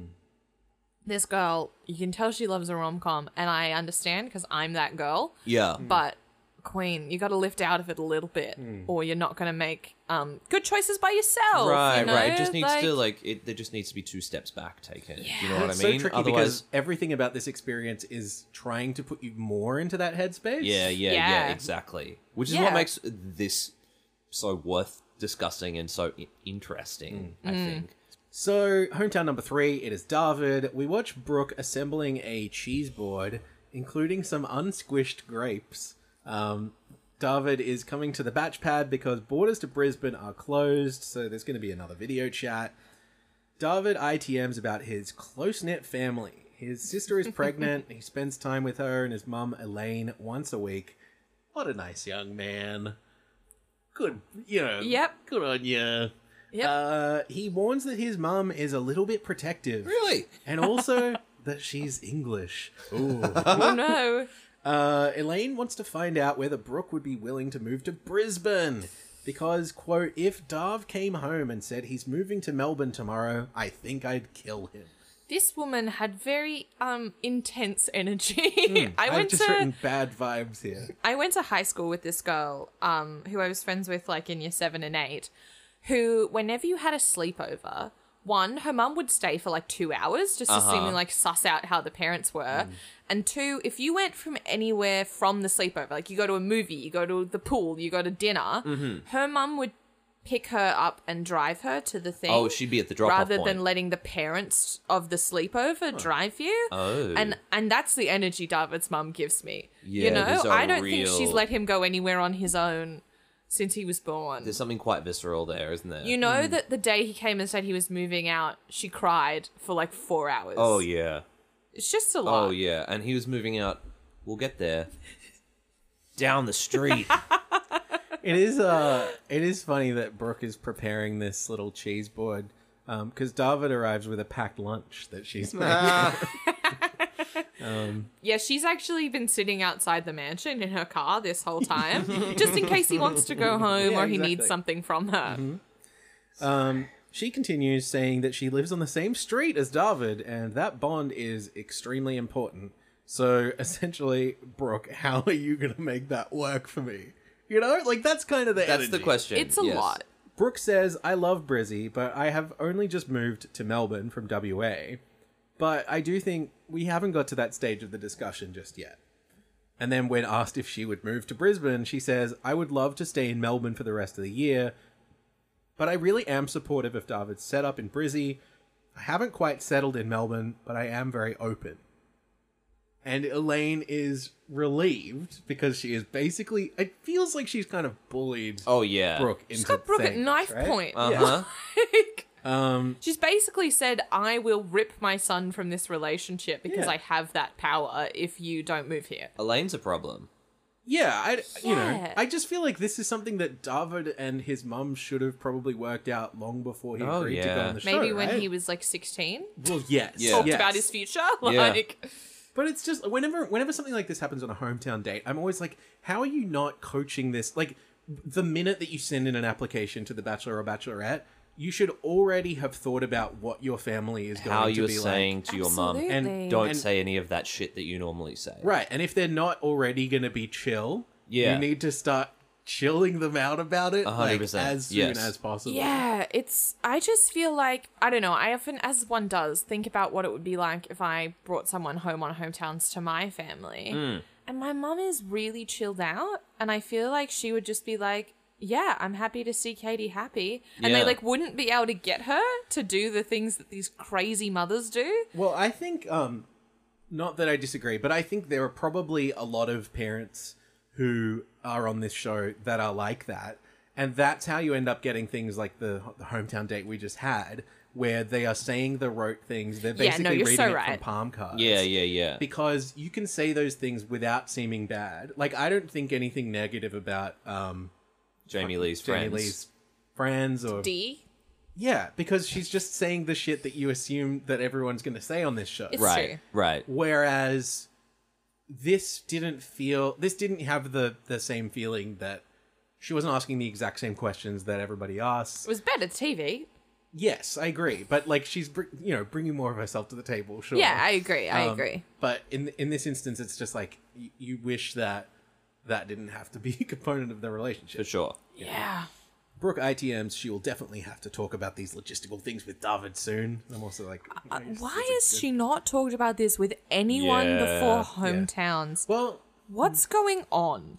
this happens, I think, every season where we get to hometowns and Yeah. the lead is like, oh, we haven't had a chance to have these logistical conversations or whatever. So I almost feel like there is a concerted effort to stop that from happening. Interesting. Where, like, obviously David and Brooke have had small amounts of time at pretty regular intervals at cocktail parties. Yeah. They haven't been on a lot of single days together. Maybe it could have come up on that previous single day. Yeah. But, like, I almost feel like if a producer spots that kind of, like, future preparation happening, they will Yeah. try and bust it up. They'll- Particularly Yeah. with the winner.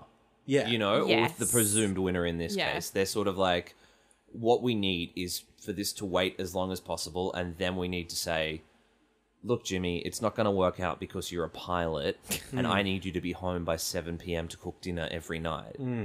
Yeah, absolutely. And oh wow, I was fucking gonna say something and it just over my head. What was I gonna say?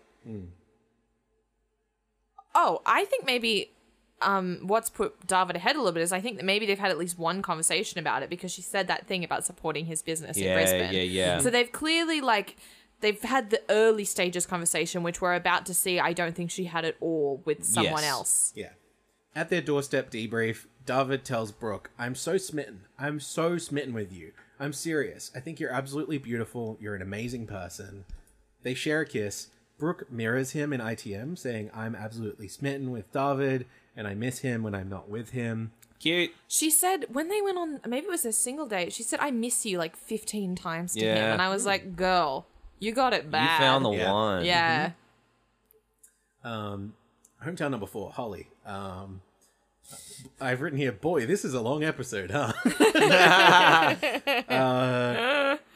We walk in on Holly decanting some wine, if you couldn't tell that this is the Northern Beaches. Oh my God. Can I just say, I've been in this house, like not this house, but like this house with that white kitchen and the tile artwork up on the wall and a pool with a glass fence around it and those weird plants that are all growing in backyards in the Northern Beaches with the, I can't describe them.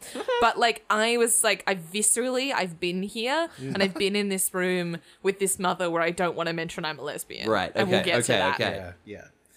We're going to meet Holly's twin sister Paige, younger sister Chelsea. No, we're not. And we're going to meet the mum, Susie. We don't meet either of the sisters. No, No. they're just sort of there. Yeah. Mostly it's the mum, Susie, who is definitely going to be the guard dog this time around. They sit down to lunch, and already we're getting the Inception like on the soundtrack. Susie begins with an interesting question. Not only are you the prize this time around, but Yuck. do you find it different now that you've got boys that are vying for your attention as well as girls that are vying for your attention? And I'm like, I don't It's think it yucky. would be that different. That's who It's- she normally dates. You the know question the is, mum wants what's to it like ask, to be bi? do you like boys better than girls? Yeah, yeah, totally. You know that's like, she's like, I can't say that on the TV because the PC brigade will get upset with me. I was viscerally 16 again. It was too much for me. It felt like that's a question that maybe you would ask to like the producers or like somebody working on the show or Yeah. like, how have you found this experience different? But for Brooke, it's not different. No. This is This Brooke is just Fleck. who she dates. Right. Susie explains that meeting a female partner of Holly's is, quote, a bit of an anomaly. What a word choice. I mean, yes, she hasn't met a female partner of Holly's before. I can understand how on that level it is different. But It's to hard- call it an anomaly, I feel like It's seriously- hard not to Yeah. read the subtext of being like, it's fucking weird that you're not a man that I'm meeting right now. Right, you know? right. Like, And it also, like, the word anomaly makes it feel like it's a blip on the radar. You know what I mean? Absolutely. Just one time Like an thing. error in some way. Even giving her the absolute benefit of the doubt, it's just bad word choice. Yeah. Yeah, exactly. I should proclaim that I'm not going to give this woman the benefit of the doubt, which Uh-huh. like isn't fair, but I feel like I've met a million women like her. Uh-huh. And so I'm just responding from a place of being from the Northern Beaches. Can I Yeah. ask you more about the word choice of female partner? You can. I hated it. I Tell found me it about it. quite frustrating. I don't know. I don't think that it needed to be addressed that it was Yeah. the first time she'd brought home a woman. I'm Yeah. just going to call her a woman Mm. because female partner it sounds like something you'd tick on a census form. Like it Yeah. is a weird. Listen, I don't want to presume things about this woman that I don't know. Mm. So I'll only say she gives me the vibes of the kind of women I know, friends of mine who grew up queer on the Northern Beaches. When they came out as bisexual, their mum said, well, at least you're not a lesbian. But it really reminded me of that context that you can be in as a queer woman where there's only a certain amount of it that is acceptable to some people. Uh-huh. And again, don't know that she's like this, not trying to say that she is, but it brought my back up. It made me anxious. It brought Yeah, back an yeah. old feeling that I haven't had in a long time. Struck me as, like, that thing that people say that is like, oh, I don't care what you do as long as you don't do it in front of me, kind of like. Oh, yeah. Yeah, absolutely. Yeah. There are people you can tell are comfortable with a certain level of like the existence of gay people, but they Yeah. wouldn't want their kid to be gay, or they wouldn't want to watch gay people, be homos in front of them. I don't know. And yeah. again, I don't want to presume this woman thinks this way because I don't know. Yeah. But as a person from that conservative part of the world, it's a thing that I dealt with a lot. Yeah. And I don't know, man. I find it, and sorry, this is a bit of a side note, but the way that they're like, Holly is so settled on the Northern Beaches and she loves it here. One, the last blonde Holly was also from the Northern Beaches and very settled there. And I was like, do they just wander into a manly pub and find one? Yeah. But the other thing I think is really interesting is there's this dynamic of people who grow up in the north of Sydney where you either stay there Yeah, and and live your life intergenerationally there. everyone stays there for their whole lives, Yeah. or you turn 18 and you run like mad. And Yeah. I was one of those people, and so I think it's really interesting for me to watch that culture of very affluent people who have a very particular way of going about these conversations with people who are different from them. Even in the conversation we're about to have where they talk about Brooke's relationship to country. My word. Yeah, let's get into that. Yeah. So she goes on to ask about location. She's like, if you're over in Melbourne and your family's in WA, I guess those roots must pull fairly strongly. And Brooke lays it out pretty clearly. She says, being home on country is a big thing for my culture, and I think it kind of generally pulls you back. So I think I do see myself always going home and being on country and like settling down. But that could be another 10, 15 years. I try and keep my options open. And in ITM, Susie says, hearing Brooke talking about settling down in Western Australia, that's a real red flag. Actually, it's a red, yellow, and black flag. Maybe you should feel a my little more God. acquainted with it. Yeah, I just, again, not trying to make assumptions about this woman because I don't know her, but there was something yucky to that, wasn't That was there? awful. Like, It felt bad to me. Holly expresses a little bit of concern to her sisters about living in Perth since they haven't had a chance to talk about that far in the future. Who cares? It's 10 to 15 years from now. yeah. But, of course, the optics are fucking awful. This is Yeah. some white fucking Northern Beaches woman who is casting doubt on the relationship between Brooke and Holly, you know, because of Brooke's connection to country. Yeah, an Indigenous woman is expressing a hypothetical desire to live on country at some point, Right. and this woman is like, no. She's That's not gonna she's work sort of for me. offended by it because Yeah. she's like, I can't imagine. Like, I need this woman who doesn't want to leave the Northern Beaches because of the pull she feels to it. Doesn't understand why someone else might return to somewhere that feels like home. Like, Yes. Yeah. Yes. There is also a little concern about Brooke saying that she wants a few kids, or as she puts it, a whole fucking tribe, because Holly has previously said that she wants to have ideally no children or maybe one. Those are two very different paths Very to go so down, different. by the way. One is still a child. Yeah. Yeah. One is infinitely I feel more like than zero. I don't want kids, and I used to say maybe one as a way of being like, one, because as a woman, if you say you don't want kids, everyone says, oh, you'll think about it one day, maybe you'll wake up and blah, blah, blah, want a baby. But, like, saying you want one is a way of sort of appeasing people who For sure. want everyone to have children. Yeah. And, like, I don't think Holly wants kids. I think she should just come out and say she doesn't want kids. Yeah. I have no idea. I'm I'm also not just Holly, curious so- when it's like it's Brooke has said that she wants to like give birth to 2 kids and then adopt one. So we've got this 2 or 3 thing, and then I feel like she's like for some reason trying to like mirror that or you know oppose it, but mirror it by saying 0 or 1. I feel like it's Negotiate it just the down. mom, you know? I also like, think, like, thinking back to the date that doesn't matter, the group date where they all played with children, at the Okay, beginning, that mattered a lot to me. Brooke said, having kids is important to me, or something like that. Yeah. And Holly is there. yeah, True. And I don't understand how she didn't be like, oh, so children are important to you. I don't know how I feel about having kids. Yeah, like, yeah, exactly. It's yeah. this thing. This is the reason why when she was with David and she said, I find it hard to have difficult conversations because I worry about ruining a good thing. I thought of this because she clearly has this intense emotional connection to Holly. Yeah. But they haven't discussed where they want to live. They haven't discussed whether they want kids. And I think Brooke had a hesitation, maybe, I'm not her, to bring that up because she didn't want to wreck the thing that she had with Holly. And now Totally. it's going to crash land. Yeah, Like, yeah, and it really does. Holly and Brooke actually do have to debrief on the doorstep, unlike most of these. Firstly, Brooke was surprised that Holly was hoping to have a small family since they'd never talked about it. And I think she does well to bring this up in a non-confrontational way. She doesn't try and persuade Holly away from it. And she asks Holly if there's anything else that they might not have had a chance to discuss. Holly was surprised to hear that Brooke would want to move back to WA, which in my eyes, I'm like, I'm surprised that you didn't necessarily think, like, that never occurred to you that might be a possibility. I'm surprised also. You went on the weaving date. Yeah. Yeah. And, I mean, even taking her, like, cultural background out of the question, if someone has just moved from a place where they've lived most of their life, like, you not have- out of the question. Probably It's going to go completely back. not out of the question that they might end Yeah. up back there at some Yeah. point. I also think there was this sort of presumption on Holly's part. She only talks once about the idea of moving to Melbourne, but it seems to her that she's really sure she's not going to move anywhere and that whoever she Yeah. falls in love with is going to come to her. Yeah. And, like, I mean, there's this whole other conversation that never happens on this show about how big of a thing it actually is to move somewhere my for someone God, else. Like, yeah. I've done it. Me too. Yeah, and it's like it can be wonderful. It's the best relationship I've ever had, but I had to come home because Yeah. home is where your friends are, it's where your family are, it's where you grew up. Yeah. And I understand how much Brooke feels that pull to where she's from.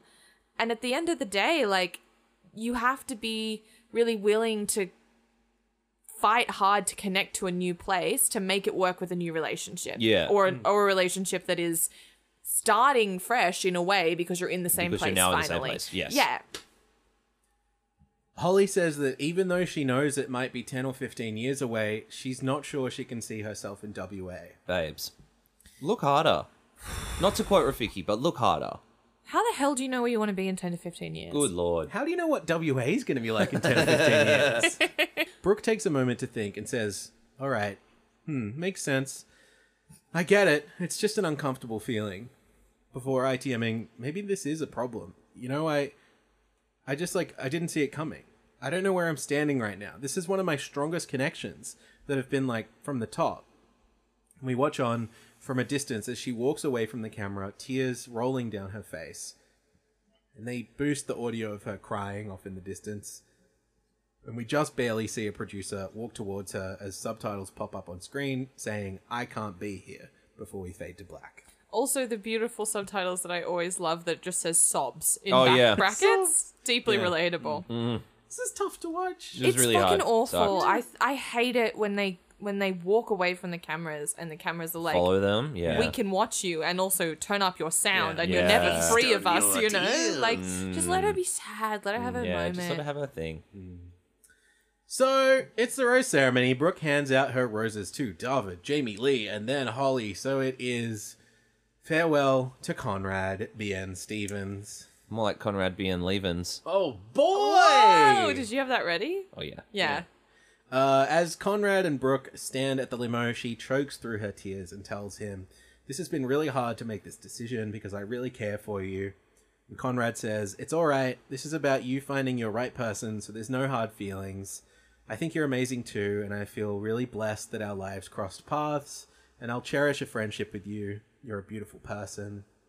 And in his backseat chat, he says, "I don't know what to think right now. I was really falling in love with the girl, so I suppose she's done the right thing by me, not allowing me to get any more invested. It just makes me not want to put myself out there anymore." Can Anyway, I just say, I really hope that he finds somebody to make out with at a bar sometime soon. I really thought it was going to be Jamie Lee. Me too. Because, and I don't know about the solidness of the choice to bring Jamie Lee on further. I mean, maybe she's going to be top 2 now because Holly's bloody destroyed her own chances by not having good conversations with Brooke. And it seems like She they is, might isn't crash she? land in the Oh, next no. episode. And I just don't want to, I thought because their hometown was average and because the conversation they had on the, like, balcony where she didn't say she loved her, Yeah. was falling in love with her, I was like, oh, Brooke just hasn't seemed that into her I agree. for like a month now. I agree. For like two episodes. Yeah. And so I just feel like it's, I don't know about bringing her further, and I'm afraid to watch it. I think it's going to be an absolute train wreck. Yeah. Yeah, we do get this next time on The Bachelorette. It is going to be the end, which is kind of crazy. What the hell is Yeah. going on there?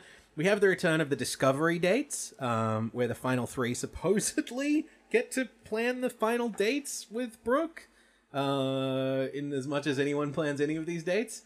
Brooke and David sit in a hot tub. Brooke storms off after a conversation with Holly, and Holly cries as she talks to a producer who is not wearing their mask correctly. Might just be because of that. They're like, your nose is hanging Yeah. out. I'm stressed. I feel I feel like the top 3 is usually this experience where like there's something going on, like what was going on with the previous Brooke, who they had that conflict of what they wanted out of a relationship and out of their lives. But I feel like this Holly thing is going to be quite a lot. Like, Yeah, for I sure. just feel like it's going to be a really dramatic Heavy thing emotional for a top impact. 3. Yeah. Like, that's usually a thing that eliminates you at hometowns. Yeah. But she made it. Yeah. And so now we have to watch it happen. This the next thing. And Yeah. I don't. I'm stressed about I mean, it. I feel like this whole season we've been bracing for a finale that will be quite challenging. Yeah. Yes. Agreed. For a number of reasons, including how the show handles things and how the like culture handles it. Yeah. And you know, we need to reckon with that, I guess, at this point. But I hope that there are some moments of joy here. I think Yeah. importantly, I'm excited. I care a lot about Brooke, and I have Yeah. continued to care a lot about Brooke throughout this experience, which is just such a good, obviously, that's like the anchor point that you need, right? But like Yeah. a lot of the time, that's not really the case. And maybe I'm invested in my favorite contestant getting through Yeah. or whatever. Yeah. But this time, I'm like, I get that good feeling that I often get from Batchy, which is like the decision that gets made. Like, I believe that Brooke is putting her all into making that Yeah. decision, and she might choose someone for reasons that don't necessarily make sense to me or whatever, but at the end of the day, like, Yeah. I don't think she's half-assing it. Right, Like, right, right. No. And I feel like she's not half-assing it in a way that I don't think we've seen.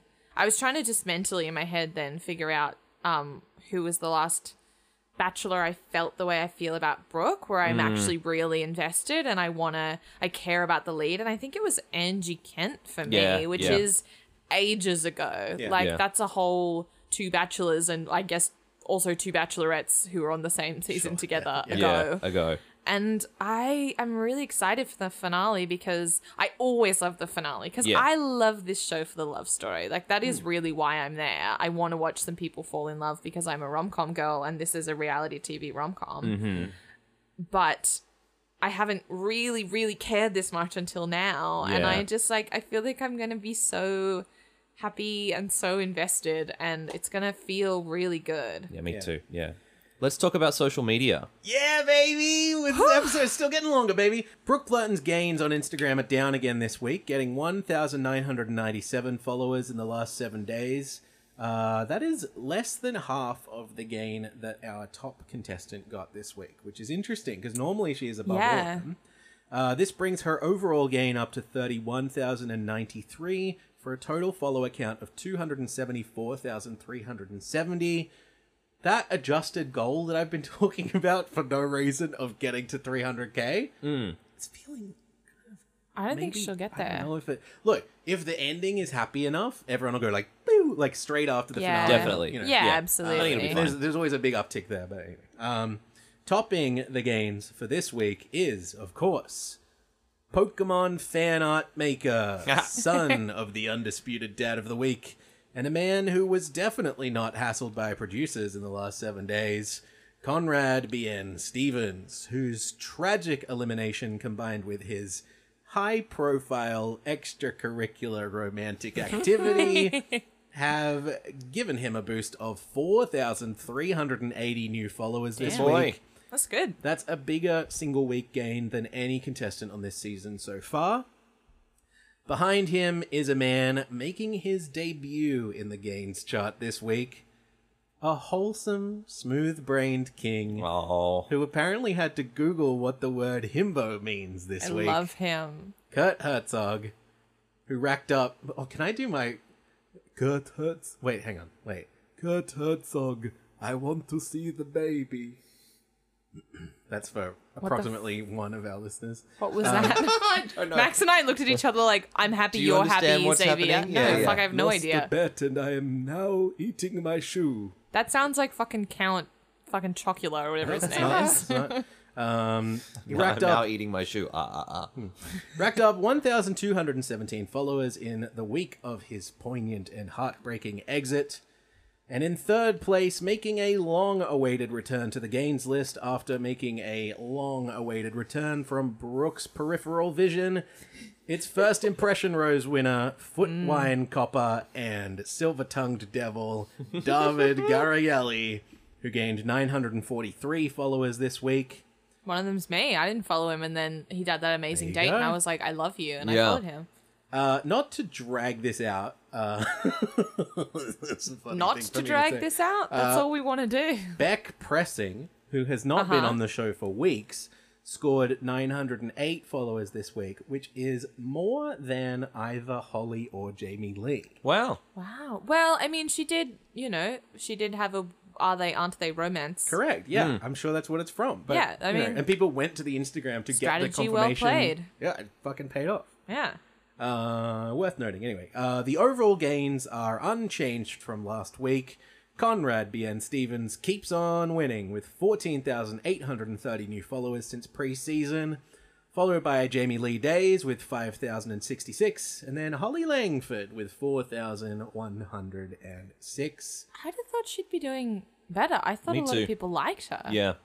Yeah, I follow her. The social stuff is so interesting right Yeah. now, though, that just like, because you're not getting any personal content, Also, I think our perspective on Jamie Lee is actually a bit different than a lot of people's. There's Probably, yeah. If Twitter is anything to go by, she is. I mean, I was this person. She's beloved, and She Yeah, has people like her. not several everyone has Stan shifted accounts. in the way that we have Yeah. in the last week or two. True. I'm curious at this point, now that Conrad's off the show, is his golden run of topping the list every single week going to keep continuing as we move into the finals?